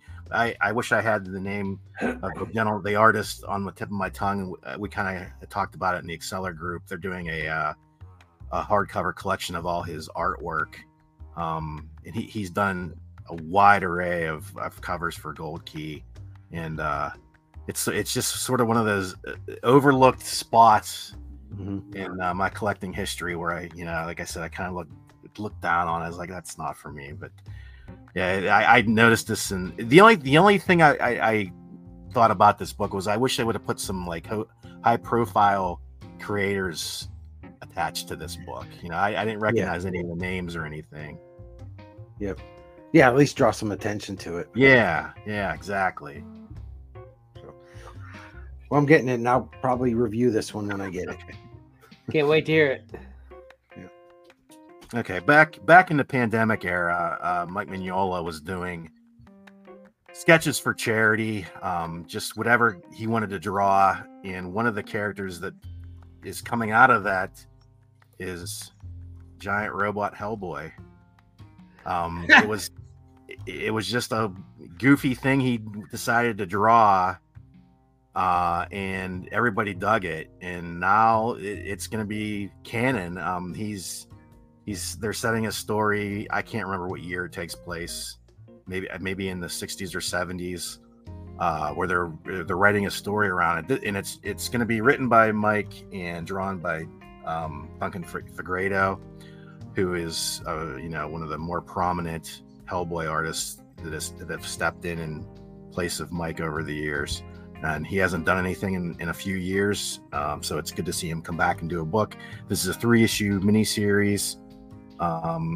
This is cover A by Duncan, and we also have cover B by Mike Mignola. So I will probably order both covers because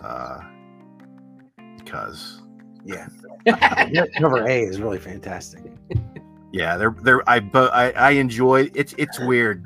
When they first announced Duncan, I was familiar with his work previously, but I couldn't see him in the Hellboy universe. But once he stepped in and did the book, it's crazy because he's definitely not Mike Mignola, but he's his own artist. But the sensibilities are still there, and he fit so well within the universe. I wish he could do more work for Mike, but I'm glad to get a little bit. And I never in a million years would have expected they actually did a book based on this crazy one-off sketch that he did. Well, I can't wait to hear how the heck this is gonna come together, right? I can't wait for the robot Hellboy versus Mecha Godzilla. Right. Oh, just take it the next step, Mike. I can't wait for the Godzilla versus King Kong versus Justice League of America versus X-Men versus Giant Robot Hellboy crossover. Actually, when I do get this book and if I review it, I'll have to dig it out. I know I'm pretty sure Art Adams did a sketch of Giant Robot Hellboy fighting Mecha Kong. Pretty sure. Perfect. Of course he did. Yeah, that would be great. All right. So my next one is Cap Wolf and the Howling Commandos #1. Was this on your list, Pat? Is this a crossover? No, as soon as I saw it, I was like, "Hey, there's Capwolf that we talked about." Yeah, exactly. Sure, past. I'm not familiar with Capwolf at all, and this is original. This is the original story, as far as I know. Right? Everything I read about it. I was just double checking myself as you were talking in the last one because I misspoke on the alien, but this totally seems like original story. And there's a wraparound hidden gem variant cover by Jack Kirby too. I couldn't find that. Probably is not showing it, but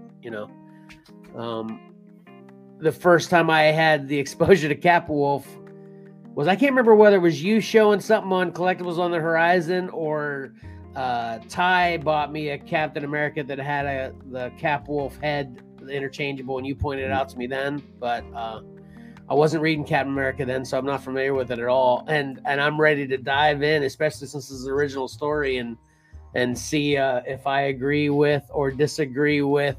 Didn't you say people were conflicted as to what they thought of this, what it was actually originally happening? Yeah, he definitely has his following. A lot of people either thought it was ridiculous or they loved it, Yeah. Well, we'll I've see. I've got the cover because this was my next one. So I've got his first appearance was in Captain America 405. Nice. So this looks interesting to me. I was kind of going to pass on it when it was, but Marcus saw the cover and he's like, "Oh, that's great! You got to get that." Because I think Stephanie Phillips is the writer. Yeah. So I don't think she's a great writer. So we'll see, but I'm still going to give it a chance. This is definitely a great Ryan Brown cover. Yeah, it is. I like that cover a lot. Yeah. I've got if I can show this, I've got the Gary Frank cover as well. Yeah, it's awesome. Yeah. Yeah. So, but yeah, there you go. That's a cool one. Well, that was my next one. So Patrick is up. Okay. And this is, like you said, this is original story, and this one is set during World War II. Yeah. So it's not even set in current times. So who knows what's going to happen? Right. You got Pat. All right. Got another dark horse book. This is Canary by Scott Snyder and Dan Panosian. They're categorizing this as a horror western. I didn't read too much up into it. They show a lot of preview pages in the previews, and it looks really good. I think the combination of Snyder with the artwork that I already like, from Dan, I will most likely go in for this one. There's a lot of variant covers too. This is the A cover. It's a, I don't know. I thought I had it written down. If it's a limited series? I'm sure it's probably. They didn't say it was a one shot or anything, so I'm assuming it's a series. We'll see. I don't know how long it's gonna run though. But yeah, I think I'm on board for this one. Yeah, that sounds good. Horror western. Yeah, I figured you'd be interested. Yeah. I almost put this one on my list, but I went with the Capwolf because. So either way, I was going to double up with someone. Yeah. All right. So is that me again then, huh? Okay. Yeah. So this is, something that I'm sure everyone's familiar with. But I wanted to kind of chime in to something we already talked about for a minute that I said I wanted to mention later. But this Dark Knight Death Metal Omnibus. And, we've had a history of conversation, as, I'm sure all collectors that are friends with each other, about the whole competition between collecting trades and omnibuses versus singles and yada, yada, And just recently, I decided one of the ways that I was going to kind of purge my collection to have it more controllable and smaller, since I'm focused more on reading than ever, is to purge all my Batman that wasn't main Batman or Detective Comics titles. Literally all of it. Which included Death Metal, which this was probably my toughest I had to really be like, okay, you're going to do it or you're not going to do it, Kevin, kind of thing, And I'm like, I'm going to do it. So I took out my death metal. I actually sold some death metal on the Whatnot show a couple weeks ago. And I've got more on the next show too, because I definitely decided I'm purging from them. So then when I saw this in here, I was like, you know what?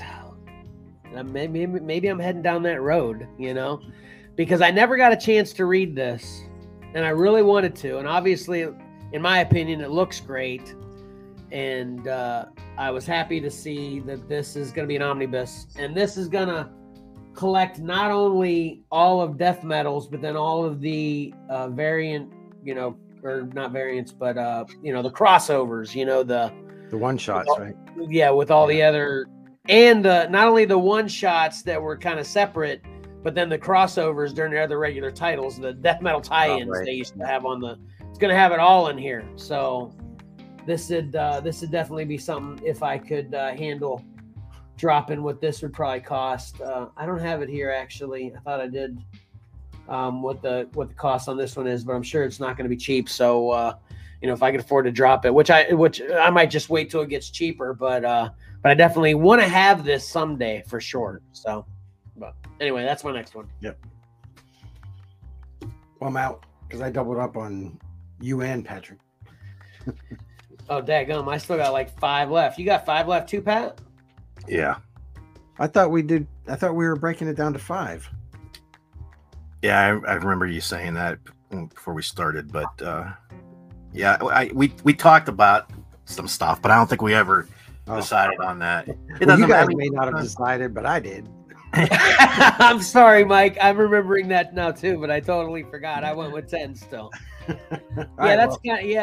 Yeah, I don't think we ever decided that for sure, but apparently, yeah, you did. So, I thought we kind of just left it like you kind of leave it to how it goes personally. If you have 10, we don't want to go over 10, but that's true. I think that's what the final decision marker was. Yeah, because I last month I only had like 5, so yeah, it's just the way it goes. Right. Okay. Well, there's no wrong way to do this. Yeah. Right.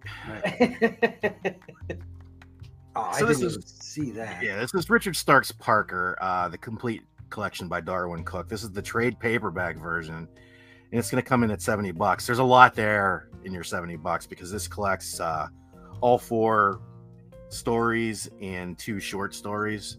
The intent, if you're not familiar, Darwin Cook set out to adapt all of Richard Stark's Parker books, which were novels, into graphic novel form. Unfortunately, he only got 4 done before he passed away. But they are just terrific. I love them. I have them in individual hardcovers. So this isn't something I would go for, but I just want to bring people's attention to it if they have not tried it. They're so good. I wish he could have done more. I wish he was still around to do any comic work whatsoever. As a matter of fact, it's really weird. I have the 4 main stories, but I have yet to read the last one. It's weird because it's just like I know when I read that last one, it's over. There's no more Darwin Cook coming, and I just it just sits on my shelf. It's kind of weird, but I should really get to reading it. So you kind of don't want to get to doing it because I gotcha. Yeah, that makes sense. It's a weird thing, but they were so good. The short stories were good. The artwork's phenomenal, and he's adapting really cool stories from Richard Stark. So in some way, whether it's this trade paperback or go out and seek out the Hunter, which is the first book, it's worth your while to test it out and see if it's up your alley. But here we have all 4 collected by IDW in trade paperback form. What'd you say, 70? Yeah. Yeah, that looks great. Right. It's kind of weird you went with that one. Not weird, but just kind of a coincidence because my next one is also a comic adaptation to novels that I didn't know existed. So I've just recently kind of started collecting Elric. I don't know if you're familiar with Elric. He's like a elf, and I've just been collecting some Elric comics. I haven't even gotten around to reading them yet. Again, Troy from our store, he told me he likes them a lot too, and it looked cool. So that's why I started grabbing them. And then I saw this, and this is actually the comic adaptation of all of the Elric of Melniboné, I might be mispronouncing that, novels by Michael Moorcock. I mean, this is beautiful. And this is oversized deluxe edition, supersized deluxe edition too. So it's got, I actually should have probably added some pictures of the interiors because it has some interiors in the previous book too, and it's kind of old school pirate time, kind of in elves, and it just looks really cool. So I wanted to grab this too, and this is only $30 for an oversized deluxe edition too, so almost the same price as getting two special effect comic books these days. So why not? So right. Yeah, Elric's always been one of those intimidating properties for me. It seems like there's a lot of comic creators out there that hold Elric in high regard, all Michael Moorcock stuff in high regard. Okay. Like Walt Simonson is a huge fan. He actually got to do some adaptation work for some of the stories, but it's always been so intimidating, confusing. The licenses bounce back and forth, company here, company there. And it's like one of those things I'd never know where to start, so I just kind of kept away. Gotcha. Well, did you know it was a novel too, or just comics? Yeah, it was a novel? Okay. All right. What you got? We have Jonathan Hickman back in the Marvel Universe with the series Gods. Looks like an acronym for something. Number 1, $6 book by Jonathan Hickman and Valerio Schiti. They have some preview pages in the Marvel previews book, and it's Jonathan. I like anything Jonathan Hickman does in the Marvel Universe. We'll see that coming up and Get It, Forget It. But they're doing something here. It's sort of like with the mystical realm. Doctor Strange is involved. So it's definitely put on my radar. I'm definitely going to pre-order this one. I always like his, world building, over ambitious. Sometimes people think writing style, but I'm looking forward to this one, even though I'm not the biggest Doctor Strange fan. I don't know if it's primarily focused on him and his cast of characters, but it's Jonathan Hickman, so we'll see how it goes. Well, I read a little bit about this, and you're saying about how it's an acronym. I was totally under that assumption too, but I was trying to read what it was an acronym for. I couldn't find it either. Did you see that one, Mike? I saw this, but I didn't see any acronym as well. And then I thought I read too that Doctor Strange is just the focus of the first one. Yeah, that might be true, Kevin. Yeah. All right. Again, I like lead-ins, and I think this is another good coincidental lead-in from something you just said about where to dive in with Elric. So my next one is the New Golden Ages, Alan Scott, the Green Lantern #1. So I have never read a Green Lantern book.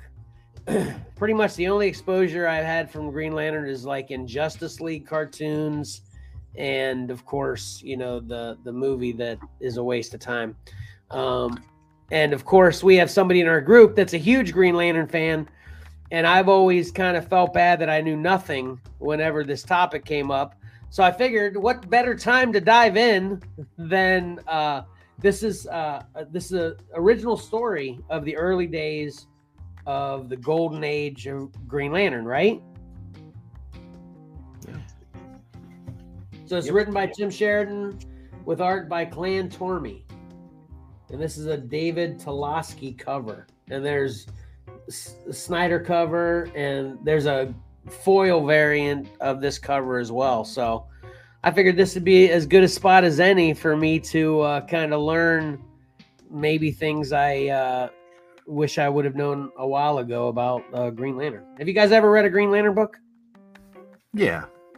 I haven't. I've never been drawn to Green Lantern. I mean, it's a weird thing. He's cool though.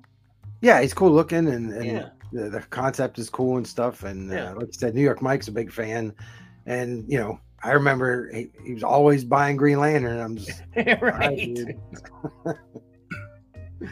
Right. So that's what I got. What you got, Pat? This is just a real quick hit. This is I'm assuming this is wrapping up events from Ultimate Invasion, which I'll talk about again, like I said, and Get It, Forget It. This is a one-shot by Jonathan Hickman and Stefan Caselli. I think it is sort of like the prologue to the series I'm currently reading, The Ultimate Invasion, but I just wanted to highlight it real quick because I'm enjoying, as you'll see, the Ultimate Invasion book. So just a quick hit on that one. Okay.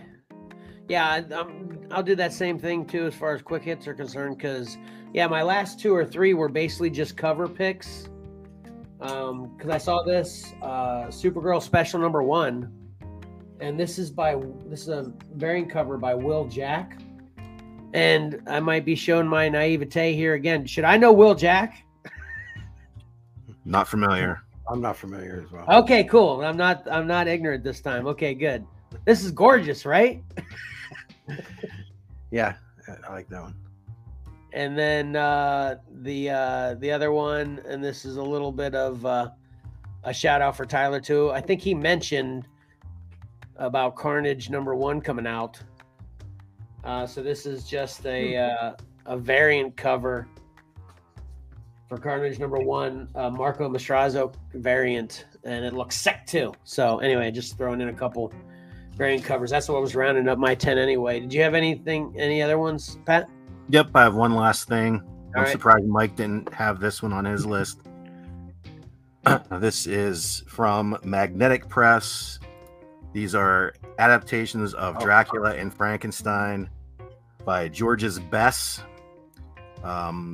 This was sort of this was a crowdfunded endeavor, and now it's seeing regular retail release. So you're not going to get that cover. That slip cover on the right hand side there was exclusive to the campaign. But I've looked into this a little bit. You can't really get a good. I thought this might happen because it's portrait. You can't really see what's going on there. But they look like very high quality presentations. They're black and white. They're the double page spread from previews. You can start to see a little bit of the artwork there, and it looks really, really good. They are $35 each, which I think is pretty decent for these deluxe hardcover treatments. And then we can run through some artwork real quick that they just showed. It just looks really awesome. Good. Yeah, I completely Tom Clancy those. Just didn't. Wow, those are good. Again, I wish both of them weren't coming out in the same month. Right. Those look like things that you can find later on Amazon, though. Definitely true, Mike. I would agree with you there. But again, you might get a better pre-order price. Right. Your ordering outlets than Amazon, but yeah, it's definitely something that could possibly wait because I think it would stay in print. But yeah, they look really cool. Just doing some digging on Georges Bess, who I was not familiar with. He's a foreign artist. I think he's from France or Italy. But he's a really good artist. And I guess briefly what I read was they've done some additions with some sort of computer shading and things like that for the regular releases of these in their home countries. But here they've taken all that out, and this is just back to the straight black and white artwork that Georges Bess created for these editions, and they look really nice. Again, they talk about the gilded edges with the foil. I think the Frankenstein or the Dracula has red and the Frankenstein is silver. They just look really cool. But Another expensive item for your previous previews this month. Yeah, those look good. Well, that's awesome.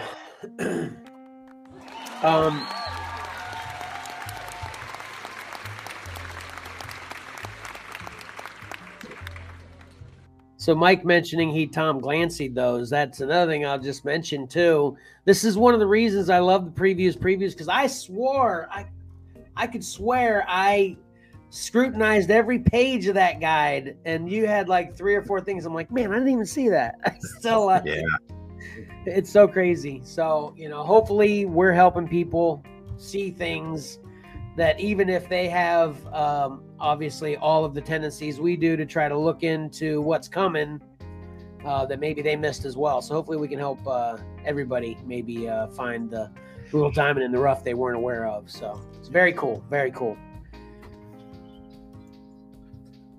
I hope you all spend your money. Well, we have to if we keep wanting it coming, right? Right.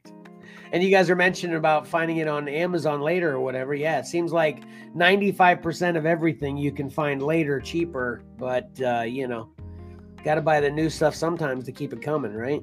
Don't want to just go for all the aftermarket cheap stuff and then they'll give up on us, right? Yeah, I guess. What do you mean you guess? That's totally logical thought process there, Mike. You're right. I was scrolling through my pictures and half-heartedly listening. So I half-heartedly answered, yeah. Okay, gotcha. Right, Pat? That's right, Kevin. Thank you. All right, good stuff. Tune in 4 weeks again for the next segment, and maybe it'll only have 15 instead of 25 that time, But that's what else is cool about it, too. The fact that there was 25 different that we only crossed over, I think, 3 times this time. That's what else is great about previous preview for me, too, as well. So, anyway, Great stuff. All right, you ready to get some other great stuff out? Sure. Yep. All right.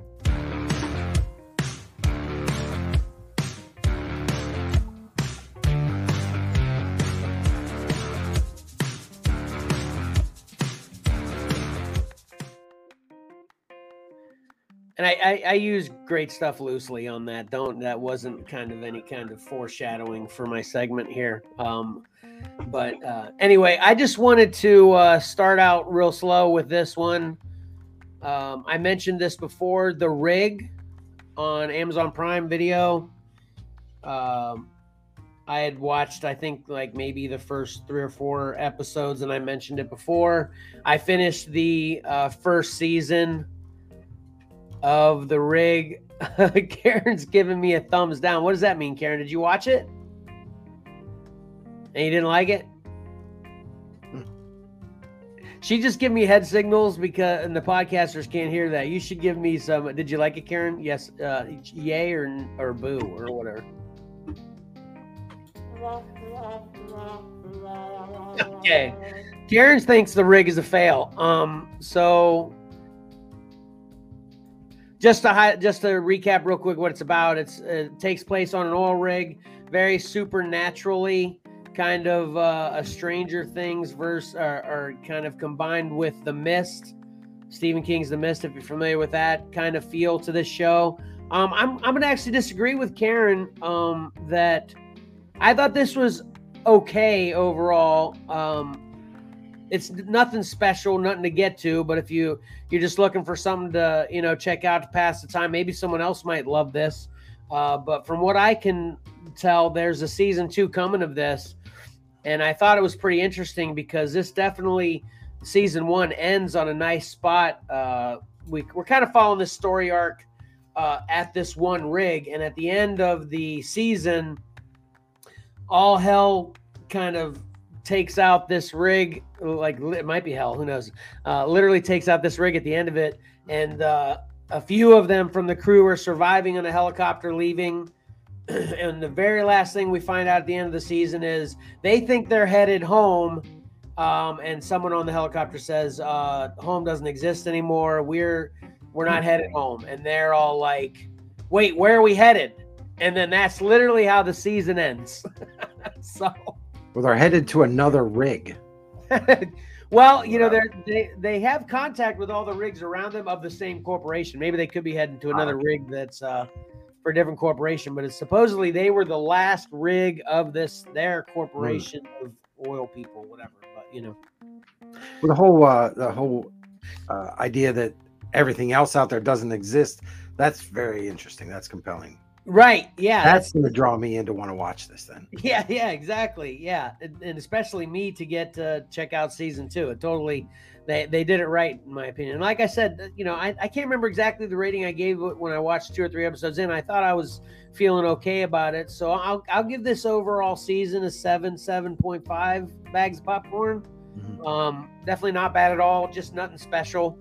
Some pretty prominent actor and actresses you'd be familiar with in this one as well. So check it out. The Rig on Amazon Prime with hopefully season 2 coming out soon.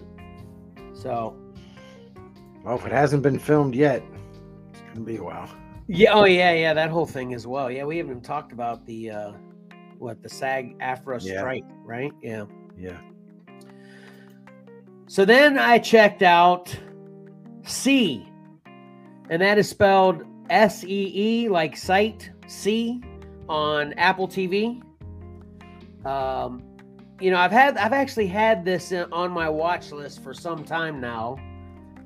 And then I finally got around to it. Of course, I'm going to describe it here, but there's actually 3 seasons of See out already as well.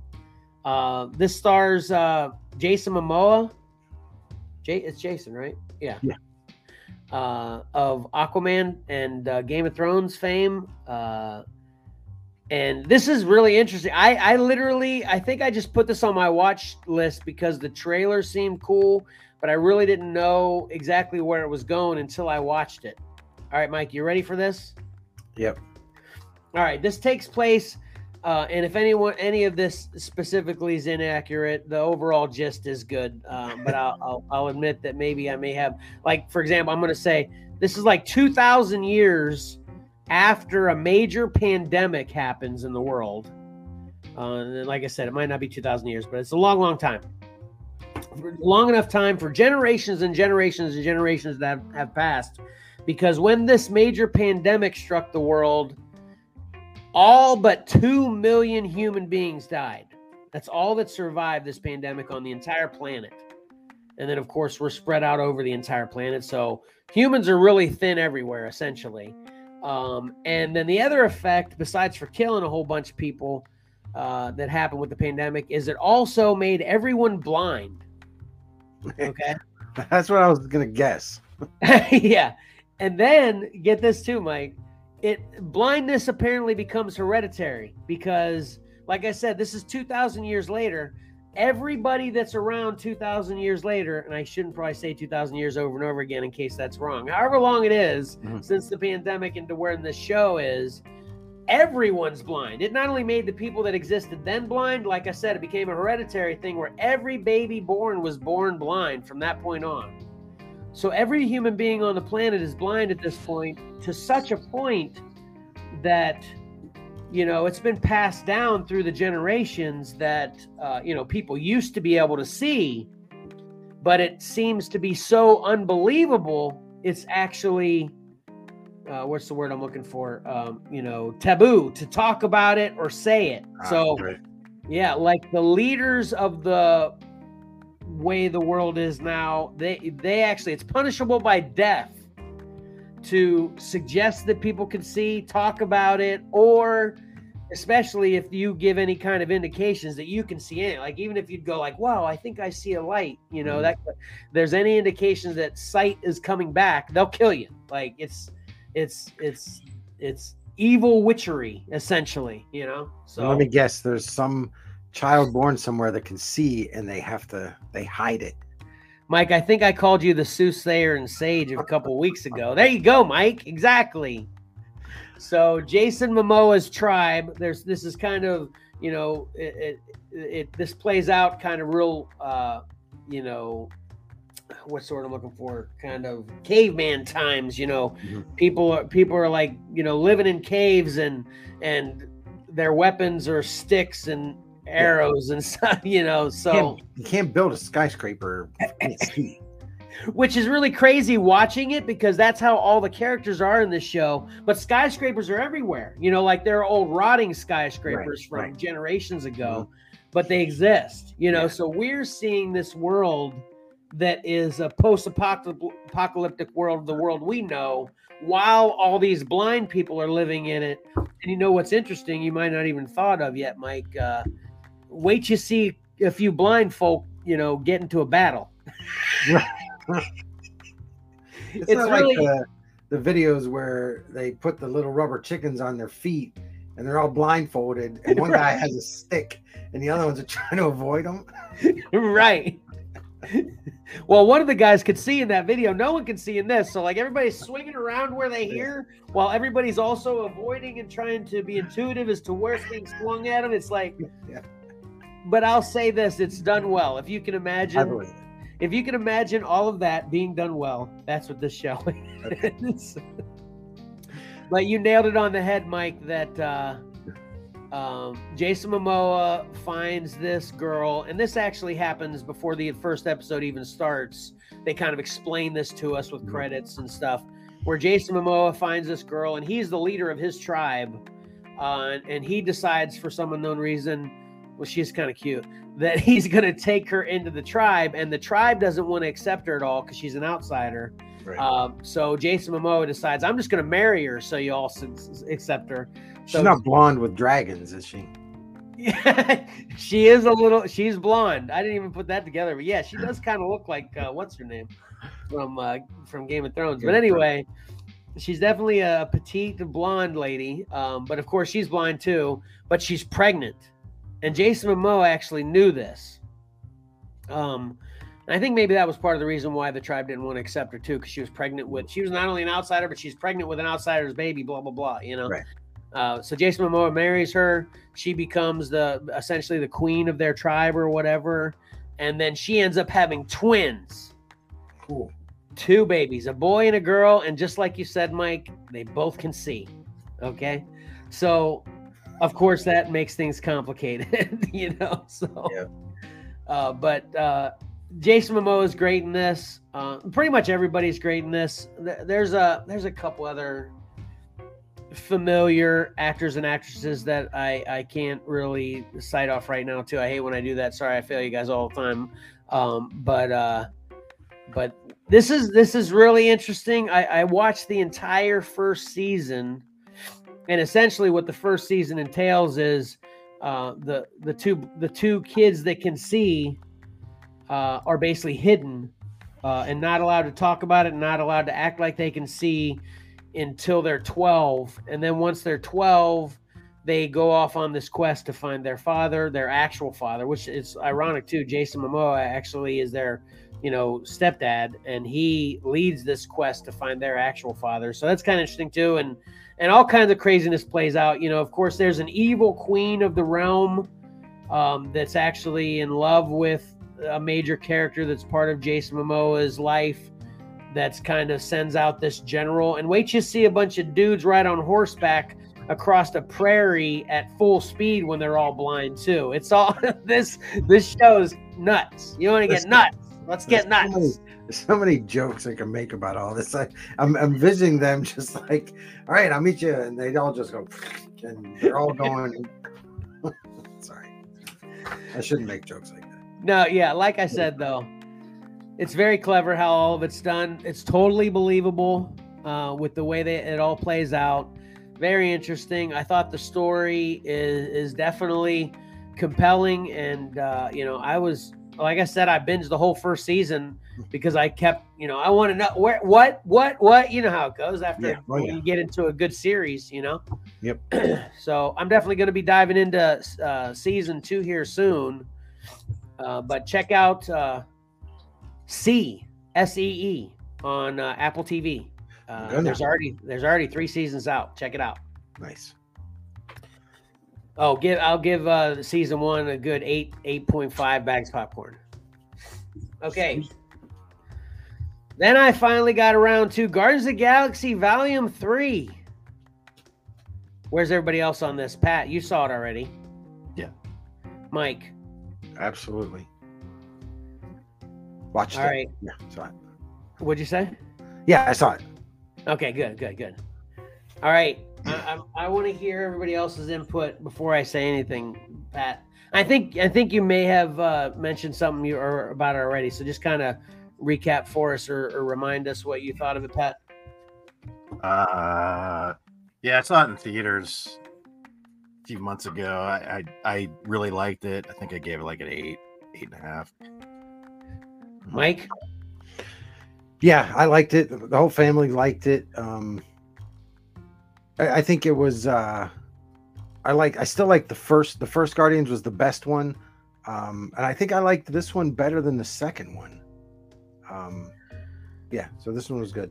A lot of sad stuff, obviously, with Rocket. That's what I was going to ask you, Pat. Where does this lay in your, if you put your favorite to your least favorite Guardians of the Galaxy movie in order?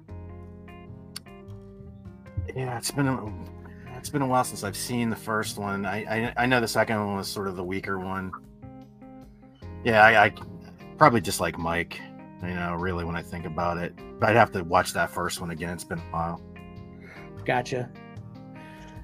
Okay, so it doesn't sound like we're all too far off of each other on this one, other than I'll start off by saying that I think this is going just in order for me. I think the first one's the best.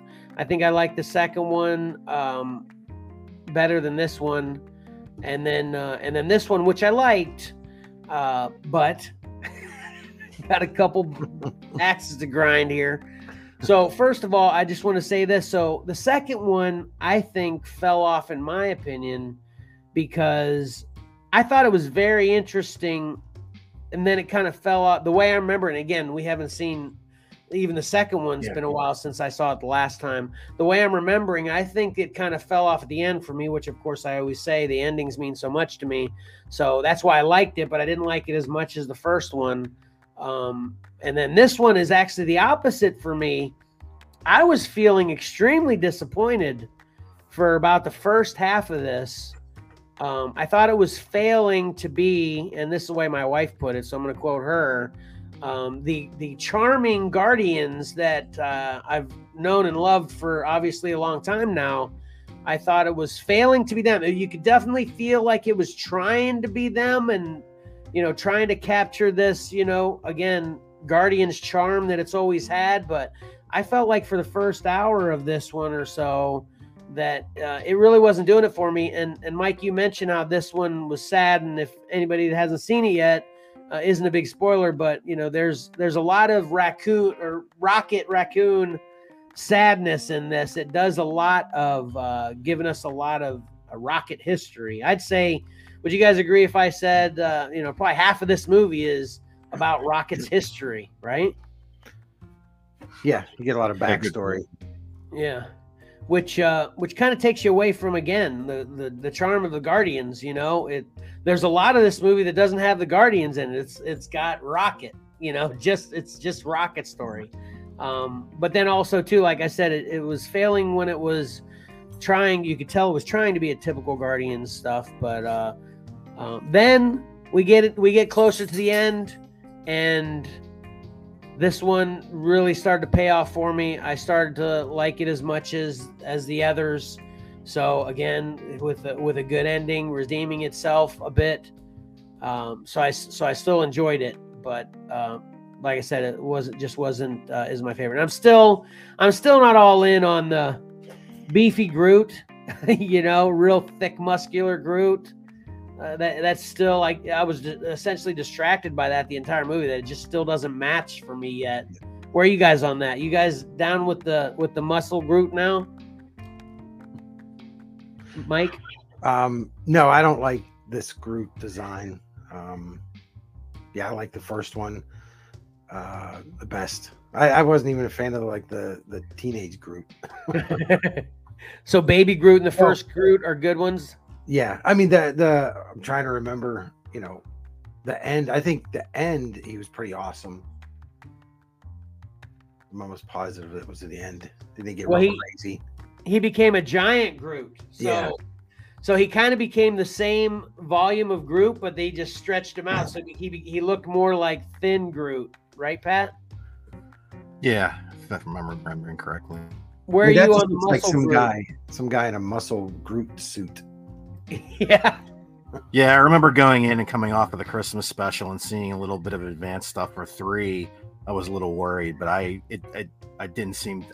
totally didn't bother me at all for this one. I don't think. So you're used to it essentially, I right? guess. Gotcha. Yeah. Yeah, I agree with what everything you said, Mike. And yeah, when he became Giant Groot, which essentially stretched him out, so he looked more like the old Groot, I liked him the most as well in this movie in particular. And then I liked Cosmo. Was great in this. You know, it was Cosmo the dog was a lot of fun. And Adam Warlock, though. Pat, what do you have to say about Adam Warlock?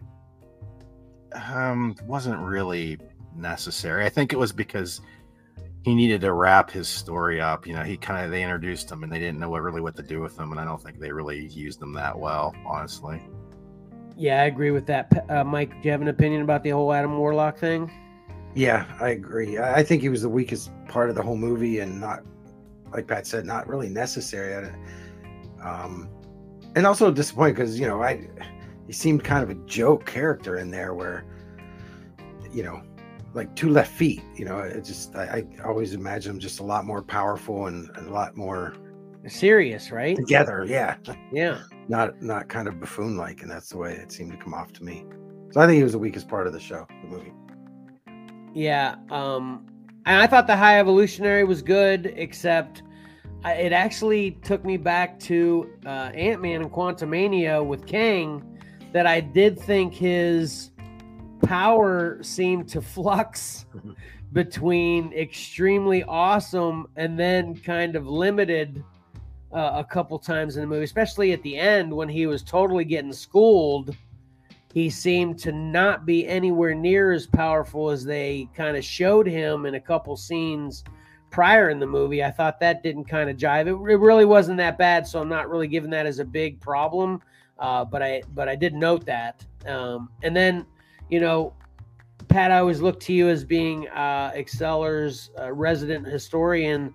What is your take on Adam Warlock? Do you have a history with Adam Warlock? I was never really a big cosmic Marvel fan. Okay. I know a little bit about him. So was this accurate at all, or is it like more like me and Mike are remembering that he was kind of a serious, bad bud? He wasn't kind of this joke character, right? Yeah, I think they kind of ran with the fact that he basically is birthed out of the cocoon, too early, a full-grown man. So he's kind of a baby in a man's body, kind of thing. I think that's kind of the way they ran with it a little bit. Tried to play it, yeah. Yeah, it didn't come across right though. Yeah, and I don't want to give out a spoiler, but you guys will probably be able to tell anybody who's seen Guardians what I'm talking about. But he was kind of necessary, though. I mean, without him, the big kind of thing at the end couldn't have happened, right? I mean, so I was kind of thinking that too. Yeah, I was kind of thinking that too when we were talking about why he really didn't need to be there. But they could have used another character to do it, I guess. Yeah. But they certainly gave them a good out as to who would be able to do the thing you're talking about. Right. Yeah. And I think he came around to being likable at the end too. I think he was supposed to be disliked throughout most of the movie, but then I liked him at the end there, Yeah, and I think that was their whole intention, but it's kind of hard to do in just one movie, Yeah. So anyway, my overall rating for Guardians of the Galaxy Volume 3, I'm going to give it an 8.5. Maybe, yeah, I'm just going to go with 8, actually, on Guardians of the Galaxy 3. I might have to, if I look back in my ratings for the other ones, I might have given them, I probably gave the first one maybe an 8.5, 9, but so there's not much of a whole difference between the three of them anyway. They're all pretty decent, is my point. So, anyway, check it out if you haven't already. Once again, the soundtrack is phenomenal. It's like all three of them great soundtracks. Yeah, you know, I'm glad you mentioned that too. And again, see, this is why I love when you guys watch something that I'm reviewing, because you point these things out. And while I thought the soundtrack was great, I agree with you, Mike. It just didn't, it didn't match like I felt like the other ones did, as well as the other ones did. You know, yeah. I thought a few of them were great for the moments they were in. But then I thought, for lack of a better way to describe it, some of them were just kind of shoehorned in there, great songs, but it wasn't really like, I wasn't feeling it for what was happening like I remember feeling it in the other Guardians as well. Did either of you get any of that, Pat? No, I think it's all, music's such a personal thing. Yeah, subjective. Yeah, I got you. Yeah, I see what you mean in a way where some songs, it seemed like with what was going on screen, it was more of just like a music video. Right. For the song. That's a good way to put it. Yeah. Yeah. Like shoehorned in there, but separate. I love the soundtrack and yeah, overall the music in it was great. I agree with that. Yeah. So all right, so check it out. Guardians of the Galaxy 3. And that's all I have, because I knew we'd have cover combat and preview, so I wanted to try to keep it short and sweet again. I have one thing to add. I know this is your segment, but oh yeah. Mike, you mentioned that. What you got? I want to give props to this movie. Put this out there. Is it going to pop up? It's up. Yeah. Oh, I don't even see it. Anyway, Cora and I and my mother-in-law went to see the Meg 2, the train, and it's about 10% of the book is in there, but I don't care. It was awesome. Okay. There's so much over the top, can't believe craziness that it's just so fun. And the end is just probably the last half hour. So chaotic. Everything's happening in so many different places. It's great. Go see it. In case you guys didn't know, which I didn't, every Tuesday night at the Alamo, it's $7 for tickets. $7 ticket at the Alamo on Tuesday nights? Okay. Yeah. This came out Friday. I saw it Tuesday for $7 a ticket. That's what are they usually? Figuring the cost of gas and time to get down there, I don't think it'll be worth it. That's true. I think they're usually 14 to 17. This is the big show. This was on the big screen. Yeah. Which is the largest screen on the East Coast. Okay. And yeah, $7. So we'll be seeing the Blue Beetle on Tuesday after it comes out. Yeah, it's funny you actually mentioned those two, because I actually, and this is how you know life is busy, because we weren't even talking personally too much, because I meant to actually mention Meg 2. I figured you knew about it, of course, but I won't talk to you about it because we've gone and seen enough movies this year now. You can get an AMC Premieres card for free if we see one more movie. So I'm looking for that one more movie. I got to have it by September 1st, right? Yeah. So I was actually thinking about doing it this weekend, and I was going to do it with Meg 2, because the only other option that I was thinking about was Indiana Jones, but then I've heard so many bad things about that. I'm just going to wait for that to come to digital. But then Lexi mentioned to me that she wants to see Blue Beetle in theaters, so we're gonna see Blue Beetle in theaters for my last one, and comes out next week. So yeah, but I'm definitely gonna keep that in mind. $7 Tuesday nights, that's pretty good. Yep. Yeah, it's a 2-hour movie, so it's great. I loved it. Yeah, I definitely want to check it out. I don't know if I'll make it to the theaters though. Did you see the first Meg, Pat? No, I did not. They are fun, just thrill rides, Yeah. And when it comes to big shark movies, I think these two they stand out from the Sharknadoes and the Black Demon one that just came out. I mean, those are kind of just low budget. Bad. This was fantastic. Yeah, what was that shark movie where Samuel Jackson got eaten like a tenth of a way in the water pool? Deep Blue Sea. Yeah, Deep Blue Sea. That was good. Yeah. There's I agree with you. Deep Blue Sea and Meg. Yeah, what you're saying with Meg too. Yeah, they stand out from the Sharknado type trash that's out there. Yeah. So. Yeah. Isn't it amazing how much like pure garbage is out there? Like they know it's garbage. It's just there's so much of it out there, and that stuff isn't free though. So it's like still takes major investments to put that out there. But I guess people are eating it up, right? So. Yep. All right, that'll do it for me. Let me move this around a bit. This goes here. This goes here. All right, let's do some comic book reviews. How's that sound? Sounds good. Oh no. Actually, I'm skipping. No, I'm skipping. Oh, we're doing pick 3. Yeah. Pick 3. Sorry about it. All right. Had to move around a lot there. All right, here we go.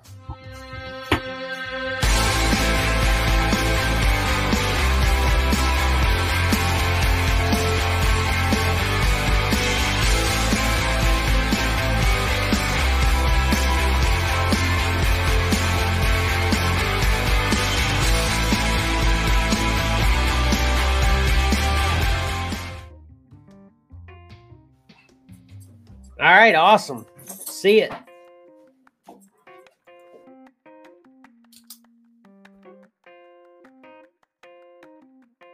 You're muted, Mike. Uh-oh. Oh, what's happening?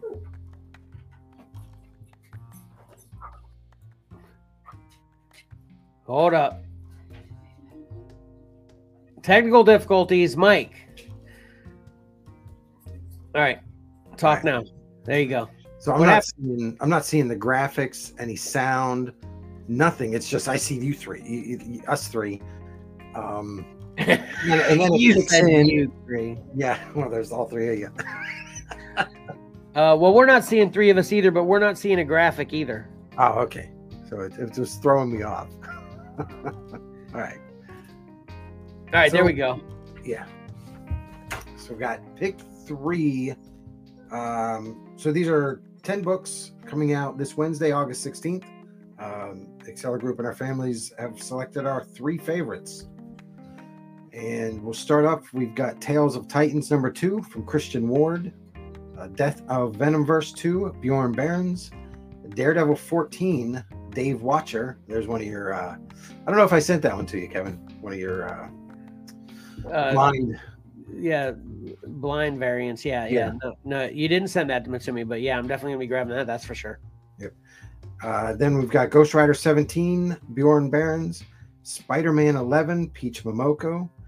Uncanny Avengers #1, Javier Garon. Night Terrors Nightwing #2, Francisco Matina.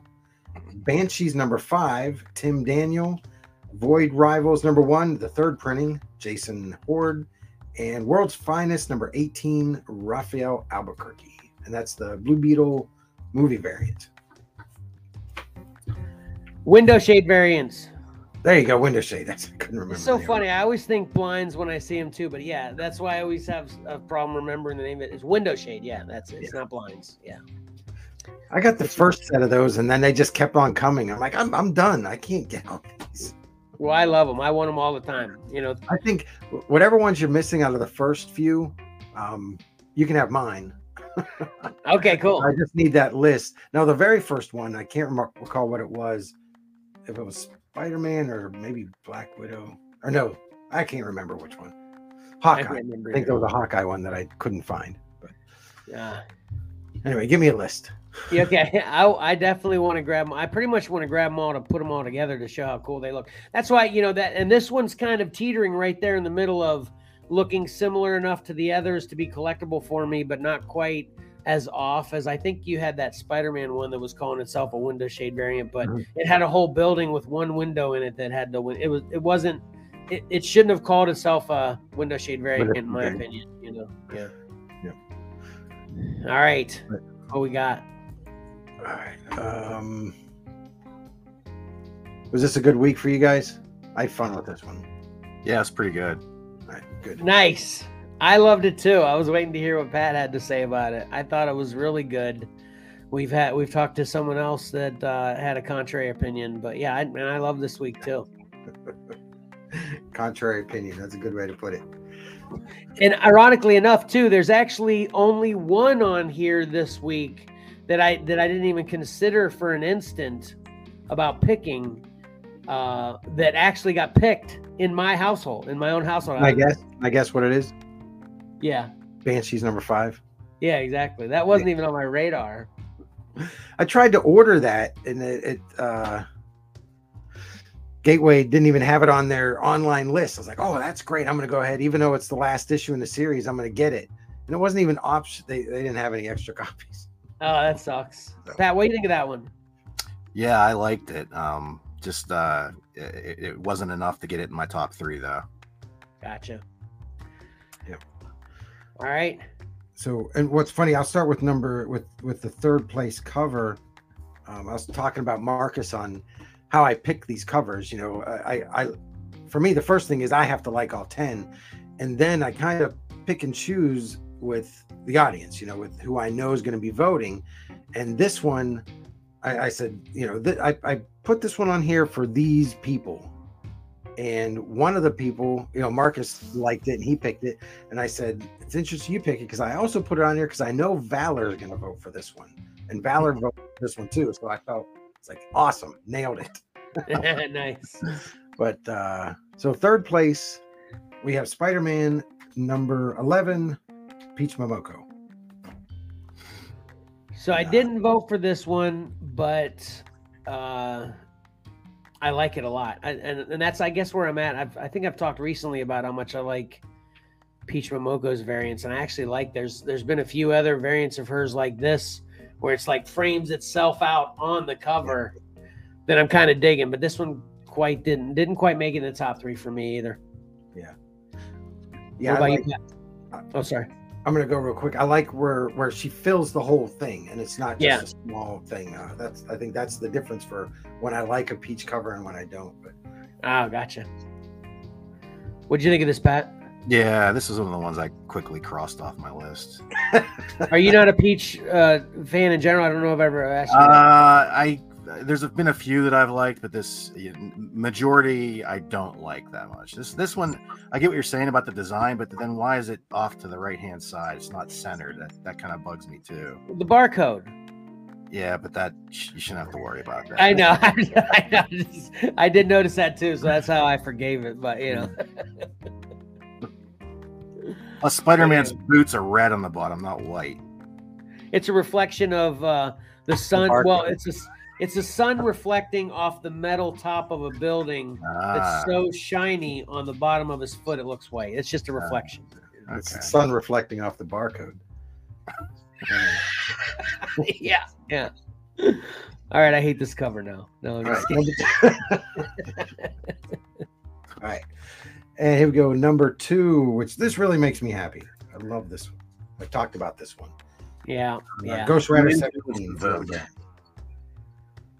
What's that, Pat? You influenced the vote early months ago on this one. Right. Yeah, you did. Yep. There are times I'll see him and I'll go, Mark, in 3 months, this cover is going to be on pick 3. Yeah. And then he'll be looking and goes, Dad, I think I've seen this one before. Yeah, you have. I'm definitely going to grab it. That's for sure. Yeah, I've ordered this one. This is great. Yeah. All right. And then last but not least. Are we going to get a drum roll on this one? Cover. Sweet. Wait, what? I like that. But I wanted to ask Patrick. I know. Hold up. Now you can ask me. You had some. It was funny. The Nightwing cover. You said this again. It's not this guy again. Right. Okay. Yeah. So that was the Matina cover, and that won last time. Yeah. So this time we have. I know we already did drum roll, but we'll do it. We had. Wow. Tales of the Titans number 2, Christian Ward. Wow, that is a wow for me too. Yeah. And this one makes me happy. I love Christian Ward's work, and it was a toss up between this and the A cover. Had a really cool Raven on the A cover, but this one just stylistically was more appealing. It's pretty cool. Yeah, it wasn't in my top 3 consideration, but I like it. You know, can you put the 10 up real quick again? Yep. Yeah, Excuse me. Yeah, I think Night Terrors not being on there at all is kind of surprising to me. It was close. Yeah. Okay. All right. Yeah. As much flack as I gave that first Nightwing Night Terrors, it was between that Night Terrors this week and the Raven book for my third choice. So I know that may surprise some people, but I was actually going to put Matina in there. Nice. But I didn't. Just make that clear. It was close, but I didn't. Yeah. All right. Awesome. Yep. Once again, every cover got a vote, so that's good. Good deal. Yeah, that's bodes well for your choices. Good job, Mike. Good job. All right.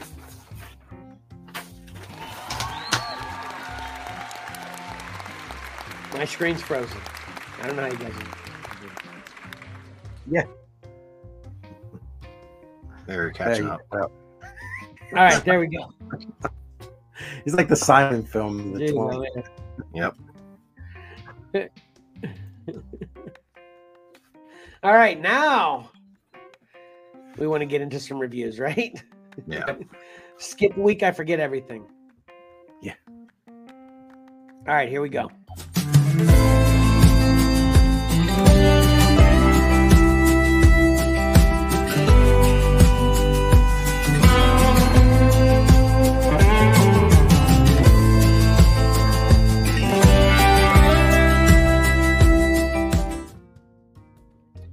Hey, Mike, you were asking about drumming or guitaring whenever you were hearing earlier. Do you do the whole harmonica thing with that one? With that one, Slam? Usually there I don't because I'm getting my paperwork ready, but Oh, okay, gotcha. All right, what do you got? You're up first, Mike. I'm gonna go first, and then I'm gonna go fill up my coffee. This week should surprise nobody. There we go. I read the Enfield Gang Massacre #1. This is gonna be a 6-issue series. Chris Condon is the writer. Jacob Phillips is the artist, and this is set in the world of That Texas Blood, which these are the creators of That Texas Blood. And this takes place 100 or so years earlier than That Texas Blood. So this is kind of like the whole Yellowstone 1883, 1923 thing. So we get the current time, and now they're doing flashback stuff. And this takes place in Ambrose, Texas, which now currently has a population of 90, which I thought was kind of interesting. So I looked this up. I was wondering if this was, based on any Real true places. gang or anything like that. And I couldn't find that it was. So, but I imagine it's loosely based on something. So basically, we've got what we have in all the old Westerns, bank robberies, small town, lawlessness, and there's a Texas Ranger in here. And since I just watched 1883, I'm reading the Texas Ranger in Sam Elliott's voice, even though he's not a Ranger in 1883, but that's just the voice that I gave that character. Nice. It probably makes me like the book even more. So it's set in the town of Ambrose, Texas, and they're trying to establish law and order in 1875. That Texas Blood #7 was the first mention of this gang, and I think that was probably in the letters page somewhere. So basically, the Enfield gang robbing banks, end up murdering the bank teller or whoever runs the bank, and so the Texas Ranger and the town, they're kind of trying to get the sheriff, the local elected sheriff, to do something, but he's kind of been lackadaisical. So that's where the Ranger ends up getting sucked into it. And it's pretty good, pretty fast paced, not a whole lot to read in there. It's definitely a get it. Here's some interior artwork. Just the feel of the book is great. Not only the story and the art, fantastic. The cover is kind of like a smooth, matte, odd feeling cover. And it's newsprint, and which I thought was great. There's Sam Elliott. I mean and it might be his mustache. I don't know. Here's some more interior artwork. It's really great art. And I love the feel of the newsprint. I like the way the inks take to it and everything. It's just, it's a real, it's definitely something that draws me to the book. What's the publisher again, you said? Oh, this is Image. Oh, it's Image. Okay. Yeah. And this is a Get It, #1 of 6. And now I want to go back and get That Texas Blood. Awesome. Yeah. And real quick, I want to add, I should have put this in my previews. They're reprinting The Walking Dead #1 in a newsprint.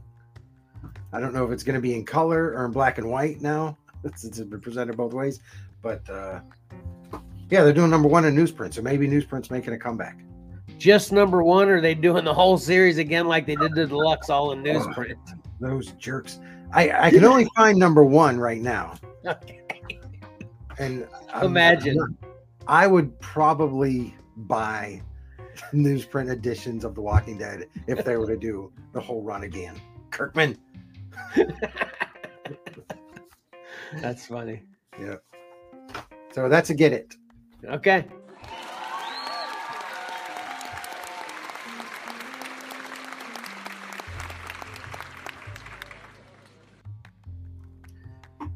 What you got, Pat? I sort of foreshadowed my review earlier. I read Ultimate Invasion 1 and 2 by Jonathan Hickman and Brian Hitch. I started, while we were going through the show here, I started wondering if you really needed to be invested in, all of Jonathan Hickman's older material for Marvel to enjoy this book. I don't think so, but it certainly helps if you are aware of what's come before. And what's come before, Jonathan Hickman has had a long run. He worked within the Ultimate Universe before it was destroyed. He worked on the Fantastic Four. He worked on the Avengers. He worked on Secret Wars. And this picks up threads from all of that. But basically, if you didn't know, Secret Wars would happen. There was these inversions of Earths clashing together, and it came down to the Marvel Universe we know, 616, clashing with the Ultimate Universe. Those are the last two Earths standing, and the Ultimate Universe did not survive.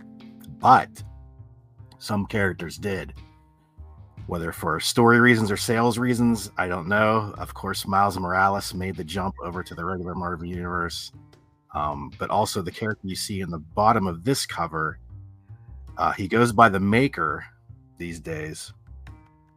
He's Reed Richards from the Ultimate Universe.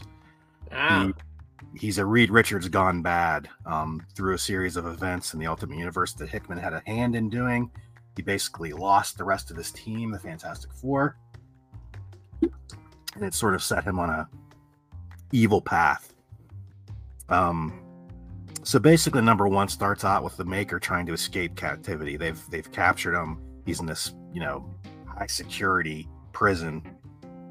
He ends up breaking out and starts creating all this chaos. Puts him on the radar of the Illuminati of the Marvel Universe, the higher ups behind the scenes, like Doctor Strange, Mr. Fantastic, so forth. The Maker is he's trying to collect these certain artifacts that give him this power. He's successful in doing all that, and he basically he by the way, he also confronts Miles and says, "Hey, we're kindred spirits. Come with me. We'll go back. We don't belong here. We'll leave this 616 universe and go elsewhere." But Miles didn't want to have any of it. He says, "No, I'm good where I'm at. I'm staying here." So the Maker, he sort of, and he reveals that he sort of left breadcrumbs because he wanted to be followed, and he wanted our Reed Richards to be on his tail. He knows he basically knows he's brilliant. He's a Reed Richards. He knows his plan is going to work to somehow get off of our world. And the last thing that happens is the Illuminati confronts him because of all these artifacts he's gathered. There's no way they're going to defeat him. he's going to successfully make the jump, but before he leaves, he asks R. Reed Richards, as he says, you know, if you could do this all over again, would you eliminate me from this timeline? And Reed thought about it for a few beats, and he said yes, he would get rid of the Maker from the Ultimate Universe. And the Maker says, good, I'll keep that in mind. With that, he leaves our Earth and goes to this other universe, which we find out is Earth 6160 or 6160. And basically what happens at the end of issue 1 is we find out that the Maker starts tampering with history. He has a time machine because of the things he's stolen and all these other powers, and he's manipulating their history, basically taking out key components that you would assume. Like he interrupts the spider from biting Peter Parker, so there's no Spider-Man anymore on this Earth. Other things of that nature to set himself up as the ultimate power on this Earth 160. So number 2 sort of focuses on what's been happening on 6160 since he's been messing around, and it also focuses a lot on Howard Stark because of things that have been manipulated. You sort of find out that Howard Stark may have sort of been a puppet. Maker's kept him around because he's also brilliant, and I think he wants to try to use Howard Stark to try to gain even more power on this Earth.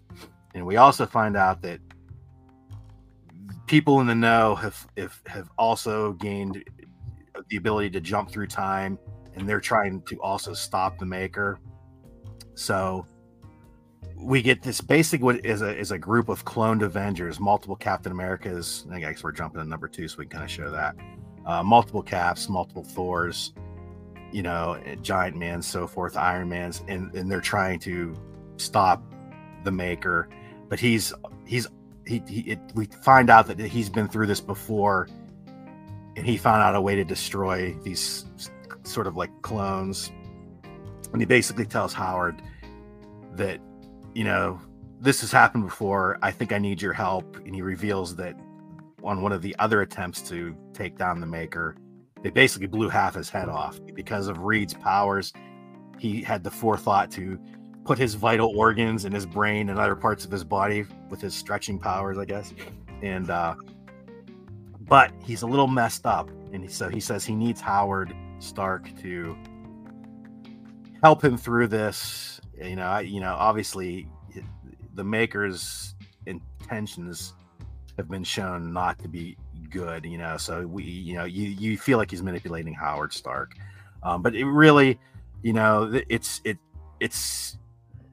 love it. I love Jonathan Hickman's Marvel stuff. I know, his X-Men was, it started out with a bang, but sort of ended in a whimper, whether that's because of Marvel wanting to stretch out his ideas or what that was.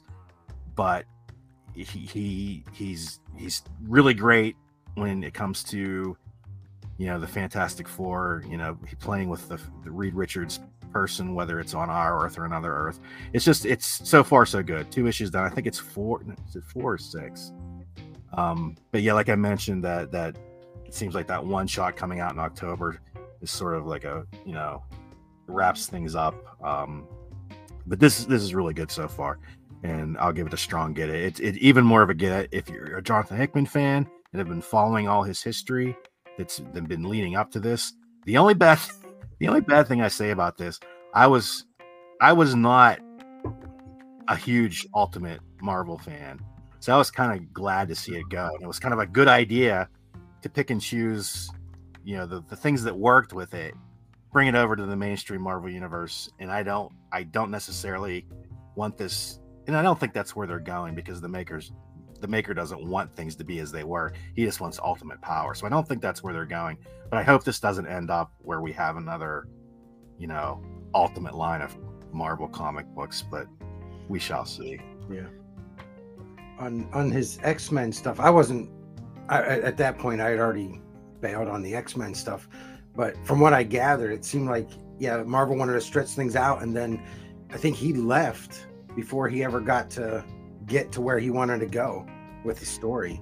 Yeah. So I think his stuff is kind of left unfinished on his part. I guess, it was really interesting what he did when he came in on X-Men. Apparently he said, he planted the seeds. I feel like he had a way to wrap things up. Yeah. And there still is a way to wrap things up, but they pushed it out and extended things to bring in more books, bring in more potential sales or whatever. And I think it suffered for that. I think they should have just let him do what he wanted to do. He's done it in the past. They let him do what he wanted to do in the past. And I think he was successful in those endeavors. So I'm sorry to see what happened with the X-Men.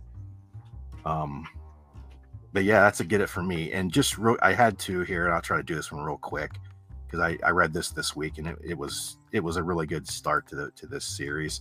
This is World's Finest Teen Titans, sort of spinning off the World's Finest Batman Superman. This is again by Mark Waid, and the artist here with him is Emanuela Lupacchino. Again, another great modern with a classic twist version of these superheroes. And basically this book, the first issue, is just introducing us to the team and sort of showing how they interact with their individual mentors, so it's really good. There's a large focus on Robin and Speedy. Robin is sort of, he gives me vibes of Teen Titans Go Robin, only not as ridiculous.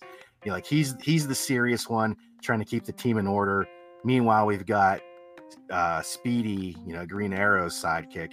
He's very much into pop culture and fame, and he wants to put out all this social media. That's the one thing. They're sort of like wrapping this in an envelope of modernness where there's social media and drones. Speedy sends out a drone to capture footage of what their heroics and rescuing people and things like that. So they butt heads there, but it's really good. There's some really good humor. The only thing I would say, maybe there are too many modern aspects like social media, and I've actually heard Mark Waid criticized for using current teen speak, like Speedy in this issue uses sus, one of the words I hate. Yeah. It's funny when I see social media in the comic book, it annoys me. Yeah, like, why? Gotta try to keep the kids. Yeah, but it's part of society now. I'm like, it's annoying. So it's one of those things where they're trying to tell retro tales, but they're they overlay modern sensibilities. So it may not work for everybody. It works for me. It's been working with the main title, the Batman Superman. And it's one final note on this. This is a get it for me too. I'm interested to see where this book goes as well. This is a great Chris Samney cover. I love this cover. But the one thing that was bugging me is that it's sort of the same generic font that they use on the Batman Superman World's Finest. And then when I was tracking down this cover for the show today, I found they did this. This was a San Diego Comic-Con exclusive where they used an older trade dress style. Yeah. And I love it. It looks so much better in my opinion. Yep. The only thing I don't like is the faux distressing. I don't know why they have to do that. But I love the logo so much more in the classic DC bullet and everything. I'm going to try to track this down. The one thing I think though, the one thing about this, although it seems like a lot of the eBay listings show this sort of the classic cover, I think it's the back cover. I think the front cover is the red shaded cover. Oh, that's the way it looks in that presentation. Yeah. But I'm not 100% on that. I just saw one thing that said that they used the distressed sort of retro for the back cover, but I'm not 100% on that. But I think I'm going to try to track this one down because I like that faux retro cover so much. It's funny how two get it's from me. Go ahead, Mike. It's funny how they make that distressed cover. It's like, look, we don't want comic books with creases on them. Don't make a nice looking comic book with creases on it. Well, apparently they've had people give them feedback. I'm giving them feedback right now. Well, it's not only with comics, but it's with action figure cards. It seems like they've gotten away with that, or gotten away from that with the action figure stuff, doesn't it? Star Wars is still doing it. Are they? Yeah. I don't know. It's like maybe that's the way they have to explain it to the kids, but the kids aren't really buying it anyway, so I don't know. Yeah. All right, awesome. Okay, I got around to. Thank you. The audience really loved that, Pat. Good job. Yeah, thanks. I got around to reading The Expanse, Dragon Tooth, number 3 and number 4. And of course, to recap before, I love The Expanse. And this story continues directly from the events ending season 6 of The Expanse. And basically, to kind of recap where we are, there's a major character that we thought died in the show, that he's kind of come back, and people know he's alive, and he's causing all these problems everywhere. And that's kind of what we learned in 1 and 2. 1, there was problems everywhere. Number 2, we discovered it was someone that we thought was dead from the TV series. And number 3, and the reason I wanted to kind of give that backstory kind of layout reminder, number 3 does something that I think, when I hear anybody that doesn't like The Expanse, it's because it gets very dramatic, and very, very kind of deep political. You have to know kind of the inner workings of everything pretty thoroughly to completely enjoy it. It's kind of like how I looked at Game of Thrones too, that Game of Thrones did so well. And there were so many moving parts in Game of Thrones that if you just like jump into season 4 in the middle of the Game of Thrones and you watch it, even if you think it's okay, you're just like, it's okay, But an Expanse is the same way too. If you watch it from the beginning and you track with all of the players that are involved and all of their relationships to each other, and of course all the events that happen throughout, it's just super uber excellent. That's why I love The Expanse so much. And maybe this is why it has a problem with getting canceled, and was canceled and picked up elsewhere and then canceled again. Now it's a comic book and all this. It's very intense on like all these moving parts and understanding their relationships, because that's what happens in this 3rd issue of The Expanse. So there's the leaders of the Earth, have no relationship with the crew of the Rocinante, which all of the major characters that are the main, core of The Expanse stories, they actually don't have a relationship, but they're constantly crossing over with each other in events that happen kind of incidentally. So they've developed a relationship kind of subtly, but not really specific. Like, does that make sense? Kind of the way I'm explaining it. So that's what happens in this issue. So in this issue, I wouldn't dare to give this issue a get it on its own. I would give this a get it for if you want to get 1 and 2 and then 3 continues. It's a great issue. I enjoyed it immensely. I don't know exactly why it stood out to me in this one rather than 1 and 2. I think there was events in 1 and 2 that even if you didn't really have a fond appreciation of the way The Expanse is, were enjoyable. But this one, unless you're going to read 1 and 2, I wouldn't really. It's not a good standalone book because there is a lot of that kind of uneventful but relationship, building things that are happening in this issue. And incidentally, actually, the way I described it with 1 and 2, that in 1 events are happening, and in 2 we find out who they think is doing it. In 3, the U.S., or I keep saying the U.S., but it's Earth. Earth is after this guy, and the Rocinante, the crew of the Rocinante, of course, the Rocinante are after this guy as well. And then they kind of come together to realize that they're both after this guy and they need to start working together. So it's kind of, again, that is played out multiple times in the show itself as well. That's what happens in issue 3. And then in issue 4, we actually get some action. And I didn't actually mean to put a version up of this. I don't actually have the version. But yeah, this is issue 4. And in this one, they catch up with him. And essentially at this point, the Rocinante too are pirate hunters. They're kind of employed by kind of Earth and Mars to kind of hunt down these space pirates that are everywhere, that are causing all kinds of problems everywhere. And essentially they find out where the guy that they're looking for in issue 2 is. They go after him.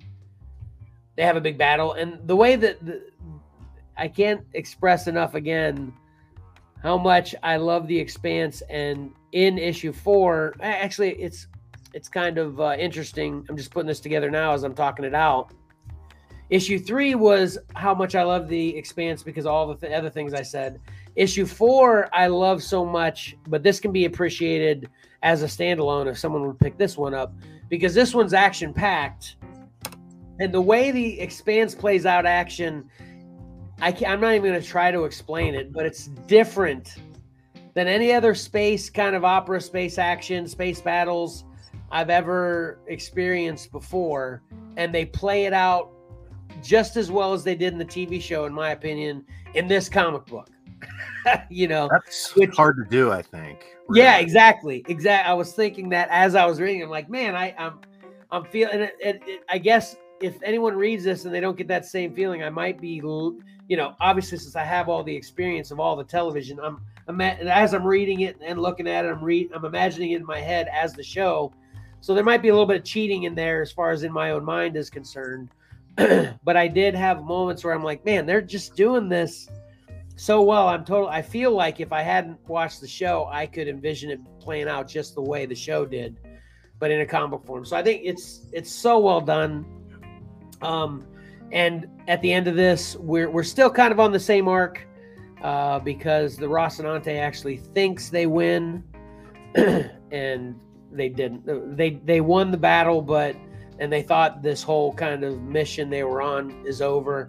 But the guy that they've been after since the TV show still eludes them, but unbeknownst to them, they think they got him basically, and he's still living at the end of this. So I think for the rest of this is a 12-issue series. I think for the rest of these, we're still in store for more of the same. And that's the other thing too. I don't want to make it sound like it's kind of repetitive, because it's not, because they keep doing it differently. You know, there's just such subtle changes that it's not the same kind of just, you know, rehash storyline over and over again. And there's a lot of different enemies as The Expanse has gone along over the years anyway.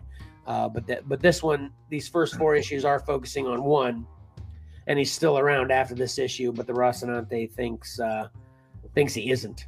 So anyway, definitely both still get it. If you don't know anything about The Expanse, don't get number 3 to start. You know, but number 4 is fun without any other kind of history. So I'd give this a get for everybody, a must-have for Expanse fans, and a get number 3 must-have for Expanse fans. But if you're not experienced with the Expanse, I guess I should give it a hard pass. If you're not familiar with The Expanse, the hard pass for 3. So kind of complicated review there, but I hope you're all tracking with me. You know, so yeah, that makes sense. I would probably put it as a get it, because hard pass sounds negative. Yeah, and I mean, I think I don't know what I think. I think you just confirmed what I said, that it's complicated, but if you're tracking, it's not bad. It's good, definitely. Because if you're interested in The Expanse and you're already a fan of it, it's definitely get it. Yeah. If you're not, you know, a fan of the show, maybe go back and watch the show, or at least pick up from issue number 1. Exactly. And if you do that, you'll love it. So exactly. Right. Perfect. Thank you, Mike. Exactly. Trying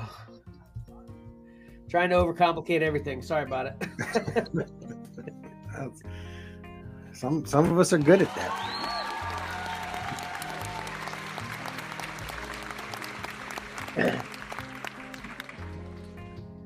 All right.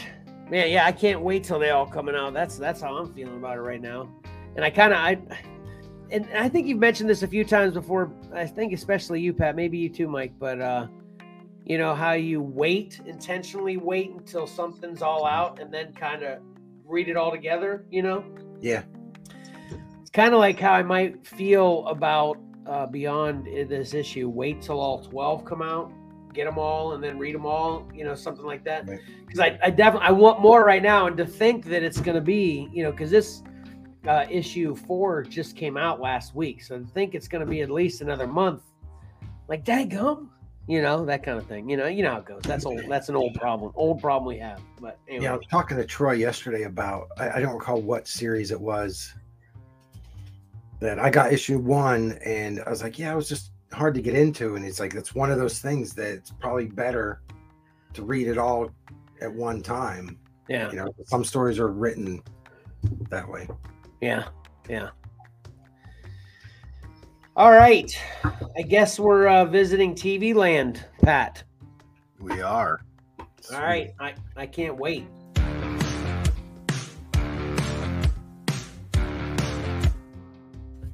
All right. That's the wrong segment intro. Here's the right one though. What the heck? I'm not doing that. Hold on.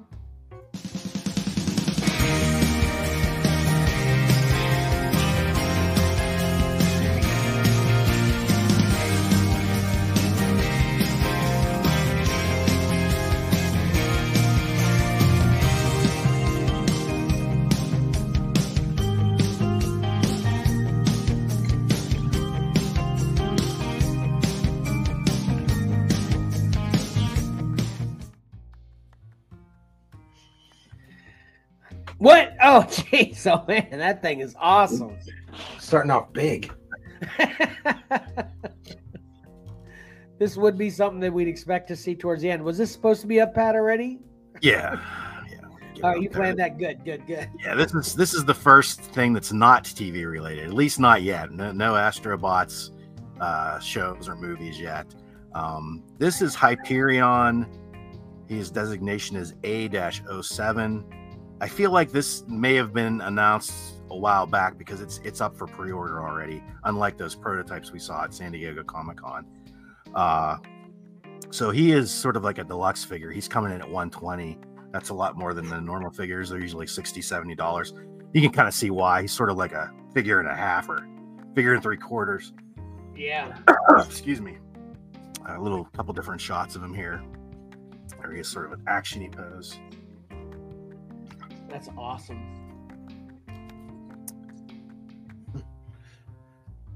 Yeah, I should review that. Man, that's so reading issue number 3 right now. Okay, so he has his little arm that he's doing normal action with, and that makes his big arm do it. That's awesome. Looks like it, huh? Yeah. He's I very haven't cool. seen him in the comic book yet. Okay. You haven't? You said you haven't? Right, and I just started issue 3. Awesome. Started like it's a novel. It takes me that much time to read a comic book. It's like reading a novel. Okay, now we'll dive into the TV stuff. The rest of it is all TV related, if you really think about it. We'll do some McFarlane first. They announced a line, not a line. This is a new assortment. They've had figures in the past. This is more Batman 66. So these are they're actually a little cheaper than the DC Multiverse. They're $18 retail. I don't know. I wasn't tracking that. I guess that they're a little cheaper than the like 25 Multiverse figures. So we have another Batman. I'm not sure what's different from other releases of the typical Adam West Batman here. And apparently there's some bleed through. This is sort of TV Batman 66, but it's also Batman 66 comic book related stuff.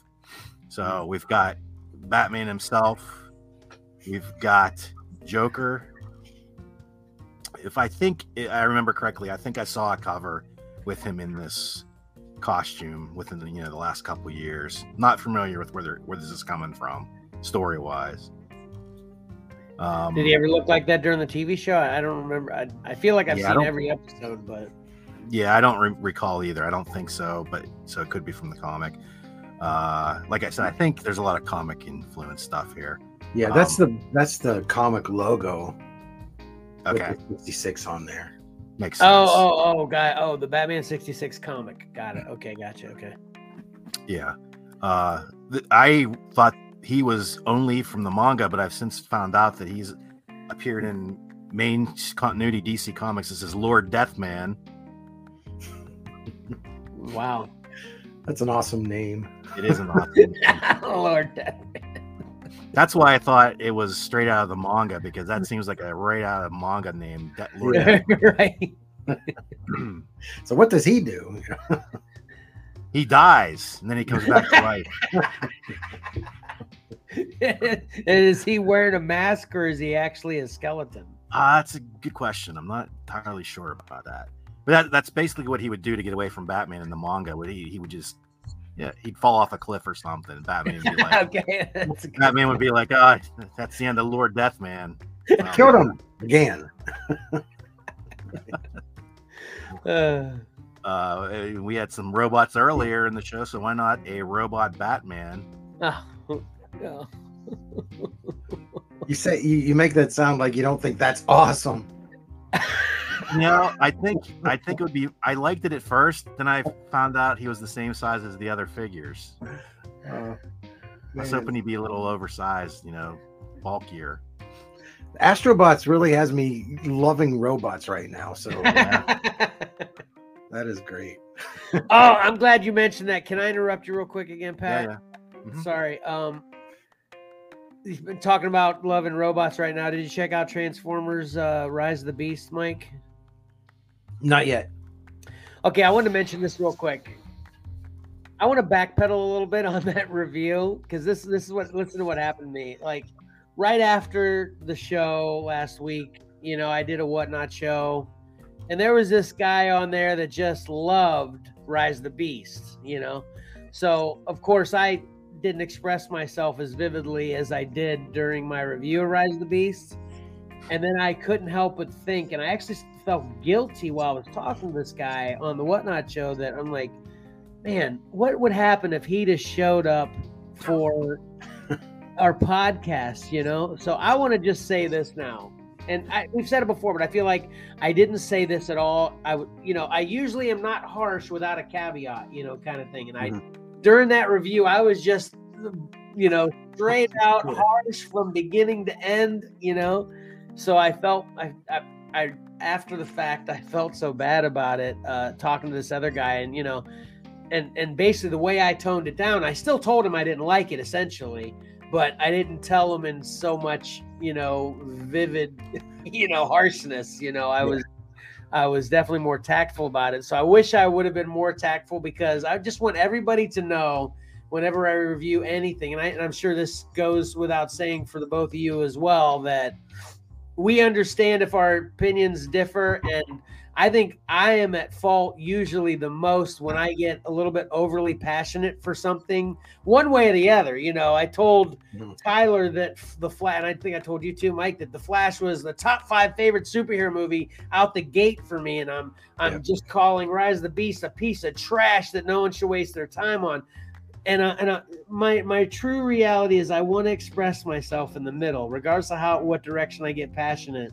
So I apologize to anybody that I possibly may hate Exceller Comics with my Rise of the Beast review, because I love robots too, just like Mike's mentioning, and it wasn't really that bad. I guess it was my frustration coming out that I basically attacked it over.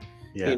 I definitely still didn't enjoy it. I'm not really changing my review. I just wish I wouldn't have been so harsh, and I wanted to apologize for that for anybody that was watching and listening. So anyway, that's it. Well, after that episode, I was looking. Our friend Chris had posted that he just watched it and thought it was one of the best. Oh yeah, okay, yeah. I thought that was kind of funny. But well, I was actually in the comic book store this Wednesday. I went in there, and James, a regular that's in there the same time we are, they were talking about it. Oh, okay. Thanks, Karen. I got a story about what Karen just put a comment up. I got a story about that real quick. I'll say it during the recap though. But anyway, yeah, James in the comic book store, he was saying how great he thought it was too. I didn't say anything at all to even chime in on that conversation. So I understand there's people that are obviously going to have extremely differing opinions. But regardless of what your opinion is, I try to be more tactful when I was. That's the takeaway from all of this. You know, I love robots. I love Transformers movies. So I just wish I wasn't as harsh. So there you go. So continue with the robot Batman, Pat. Sorry about that. Wake up, Patrick. Jeez, we're having to fill in for you. I know. Terrible. Well, enough robot Batman. We got one more in this Batman 66 line, and that is their version of Superman. So hold on a second. I'm not a fan of that head. I don't think a lot of people were, from what I could gather. Who's that look like? I'm not sure if they based it on anyone. Yeah. Well, it looks like a Halloween costume. That's it does. That's Tony from down the street dressed up as Superman. Oh yeah, that's crazy. Well, if that doesn't do it for you, we got one more last McFarlane item for the week. And we're dipping back our toe into the Target exclusive waters for the Jokerized Red Robin.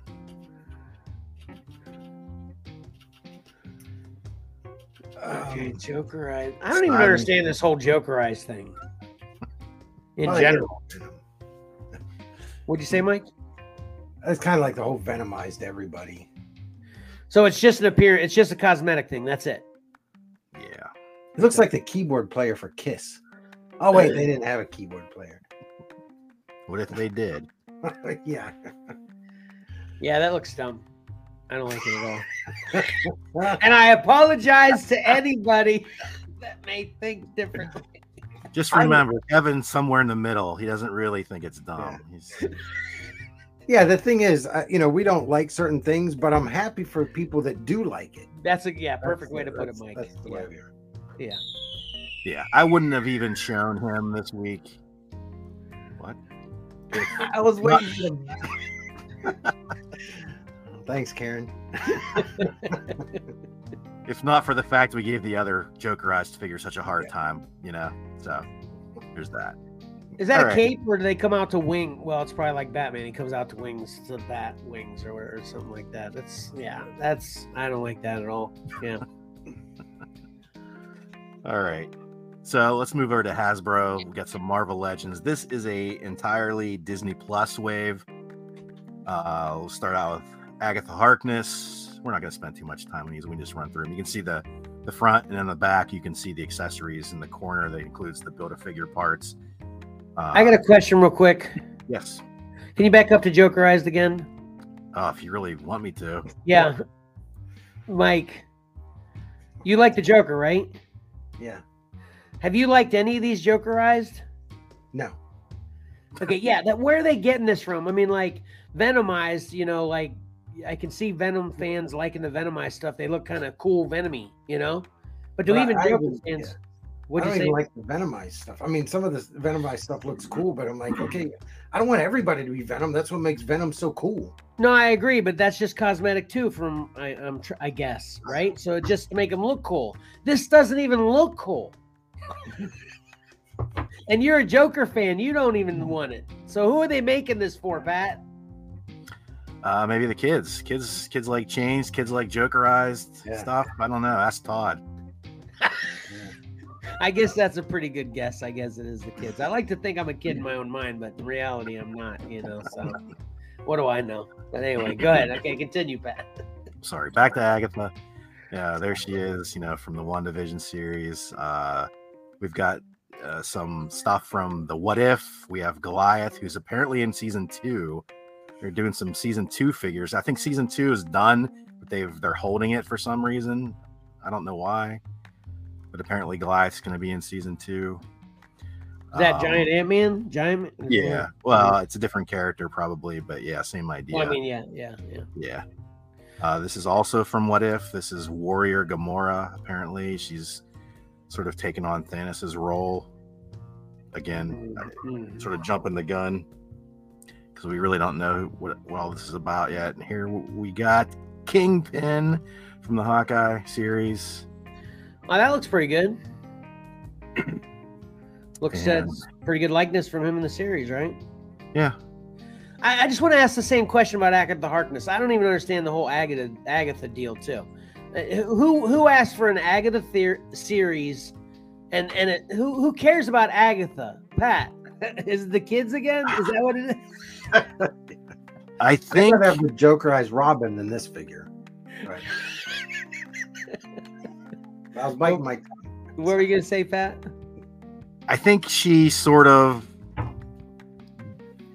gained us. I don't know if you want to go as far as a following, but I think a lot of people sort of glommed onto that. It was Agatha all along deal at the end of the series, you know, and I think she sort of gained some traction there, enough to do her own Disney Plus series. I don't know about that, but we'll see.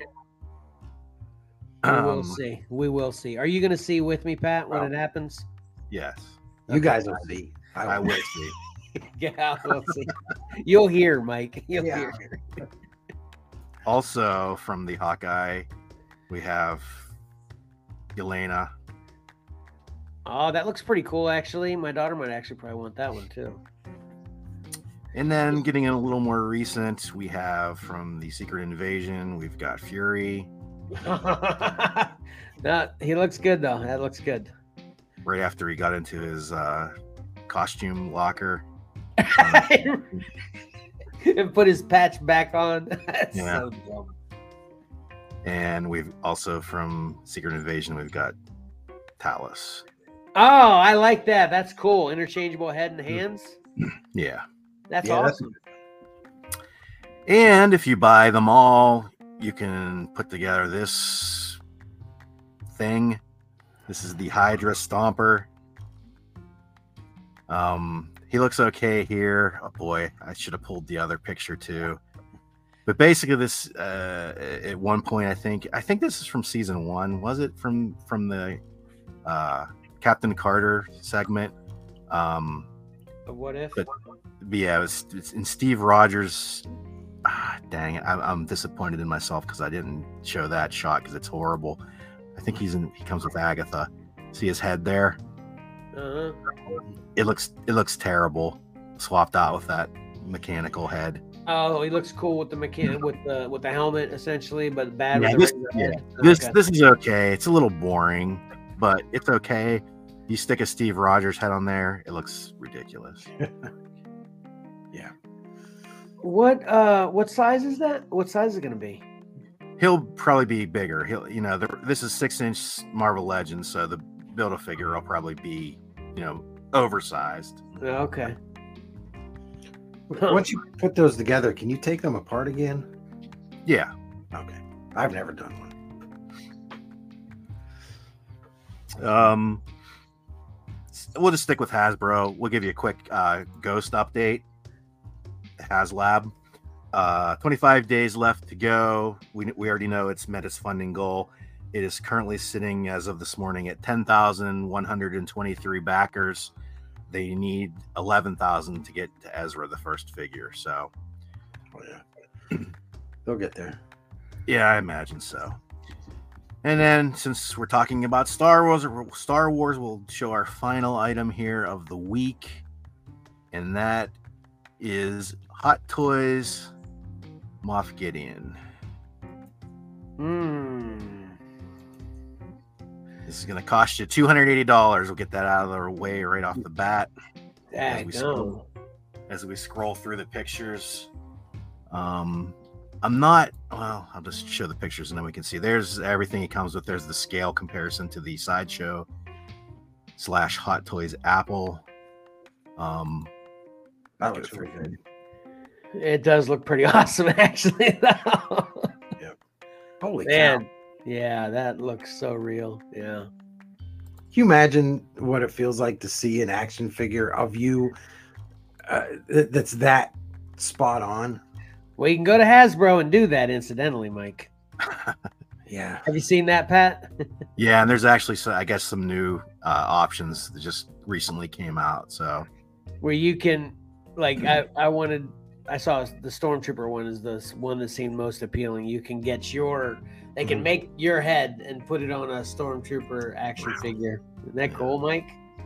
Stormtrooper, Ghostbuster, yeah, Power Ranger. Yeah, Power Ranger. Yeah. How much is that? I want to do that. It's not that well. It's not crazy. Yeah, it's like $70 or $80, I think. It's not that bad. Man, that does look really good. I actually like the way he looks better here than I did in the show. Yeah. Oh man, all of them there. They all look better than they did in the show. Well, let me restate that. Maybe I should say the way I'm remembering, they look cooler here than I remember them. I need to go back and rewatch the show to see if maybe I can appreciate them better the second time. Are you tracking with that at all, Pat? Do you feel that way a little bit? I know what you're saying. It's kind of one of those unfortunate things because it's a cool. I think it's a cool design, but they really didn't. We had to wait till the final episode to finally get that full reveal and see him in action, and then it's over. So it's one of those. Yeah, you see it in flashes in action for 10 minutes and never see. Yeah, that's true. That's a good point. Yep. Yeah, he looks really cool. Yeah. I could totally see myself buying this if I could afford it. That's for sure. It's cool. And man, those effects on that staff look better than the effects that we usually talk about all the time too, man. It was awesome. Well, I would hope so for $280, but right. Yeah, they look really good. I pause a little bit there because I've heard in the past some photoshopping has been done with like lightsabers. Oh, just the photos look this way. Gotcha. Beware. Yeah, be aware of that. Yeah. But that's it. There wasn't much to go over this week, but it was a TV roundup of all stuff besides the Astrobots. So that's it for your Horizon this week. Awesome.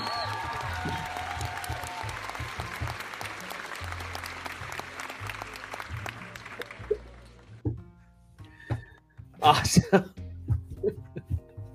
Okay.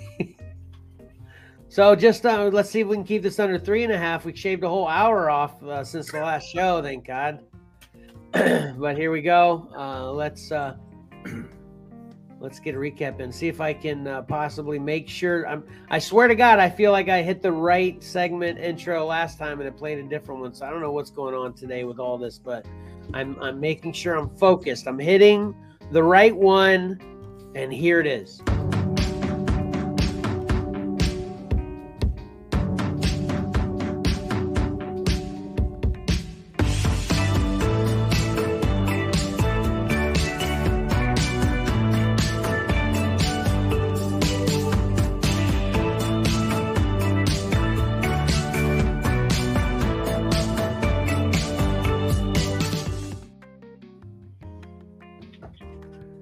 All right, Mike, you're first.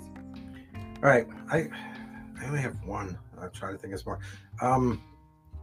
If you only vote for one matchup this Cover Combat round 3, make sure it's Uncanny X-Men 222 versus Uncanny X-Men 136. I agree with that halfway. I'll get my other half after Pat. What do you got, Pat? I can't, I was a little late to the what Kevin watched, so I want to make sure I got this right. You correct me if I'm wrong, Kevin. Okay. Go see C so you can say you saw C. Is that right? Yes.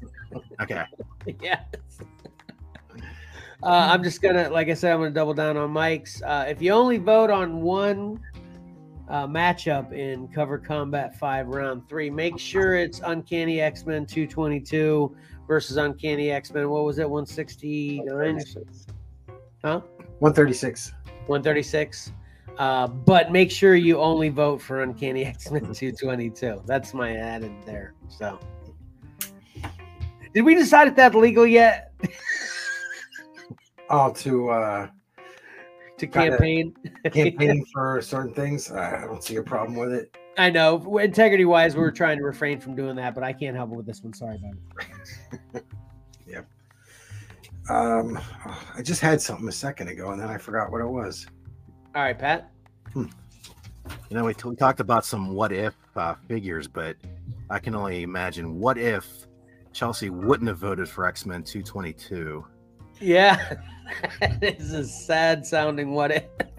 Yeah, this was, man, we barely, disaster was teetering on, or we were teetering on disaster, because I don't know what to do if there's a tie.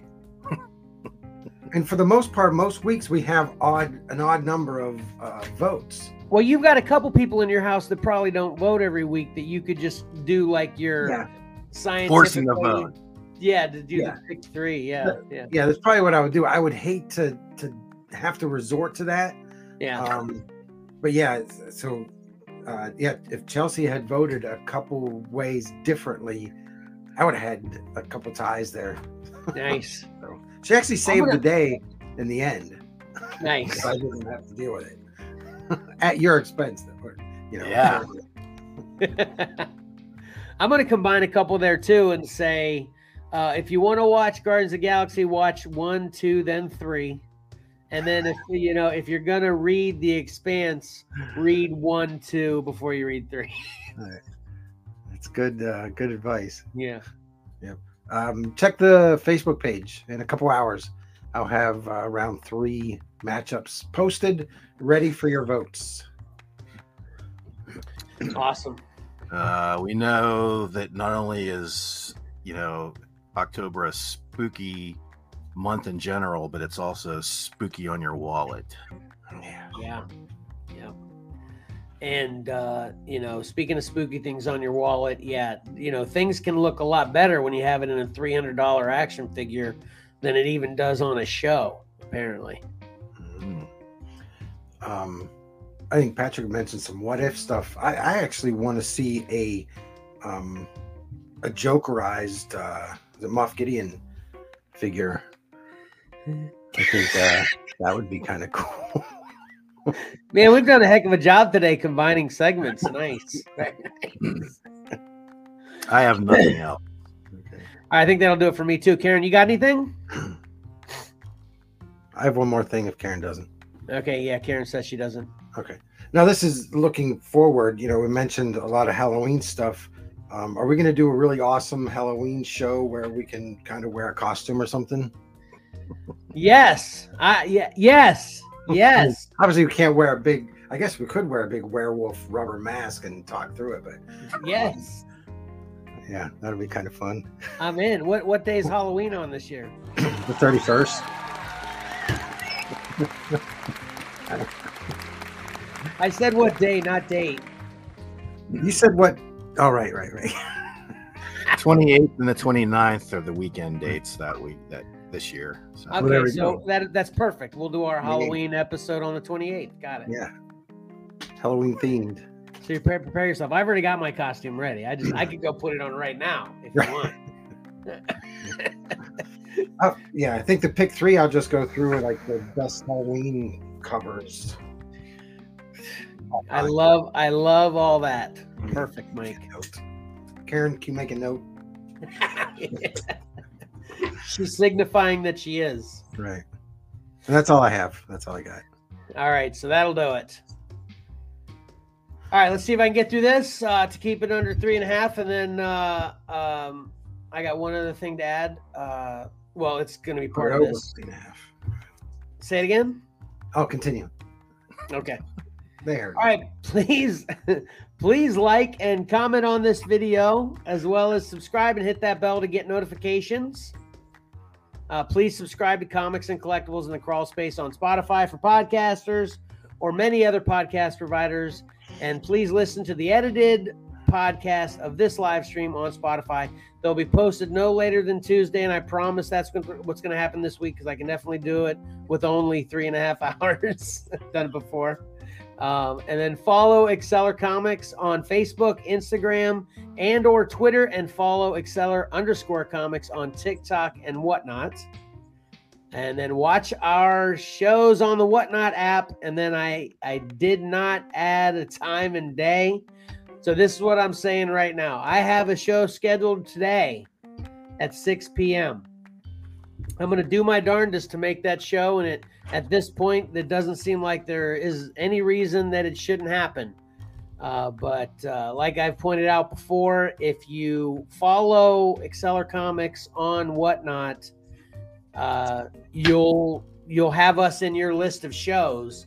But if you bookmark my show, no matter when I do it, I move it forward, you'll always be notified when I actually start.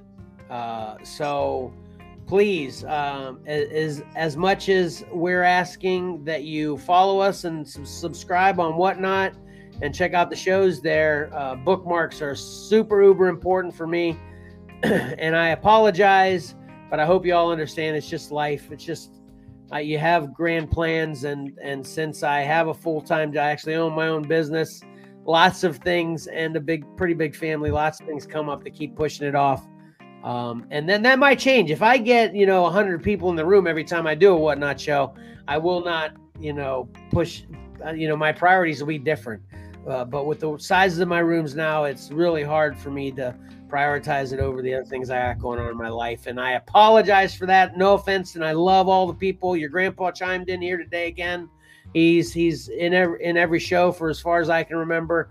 Really appreciate everyone being there. And I don't want you to be upset with me or frustrated with me because I keep rescheduling and moving shows. So if you bookmark, you'll never miss when it happens. And trust me, I've got more great stuff. Got a few new books from last week, and a lot of the books that I showed last week that didn't go yet that are great deals. So check us out on Whatnot. Like I said, show scheduled for today at 6 p.m. Eastern Standard Time.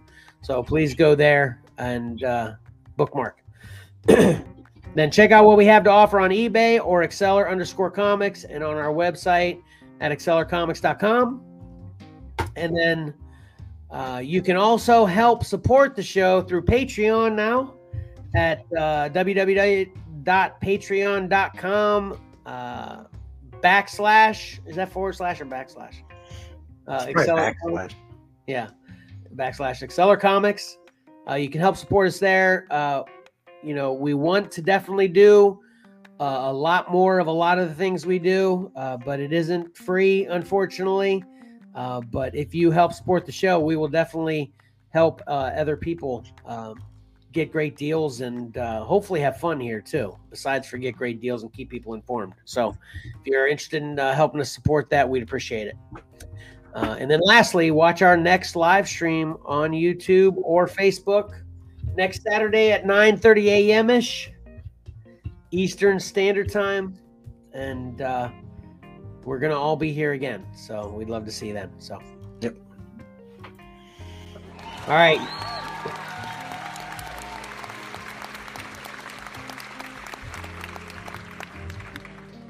Thank you, studio audience. You got anything else, Mike? Nope. Pat? Nope, that's it. All right, awesome. Thank you again for everyone to check us out.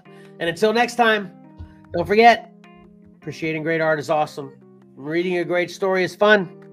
So why not pick up a comic book and do both? Exceller out.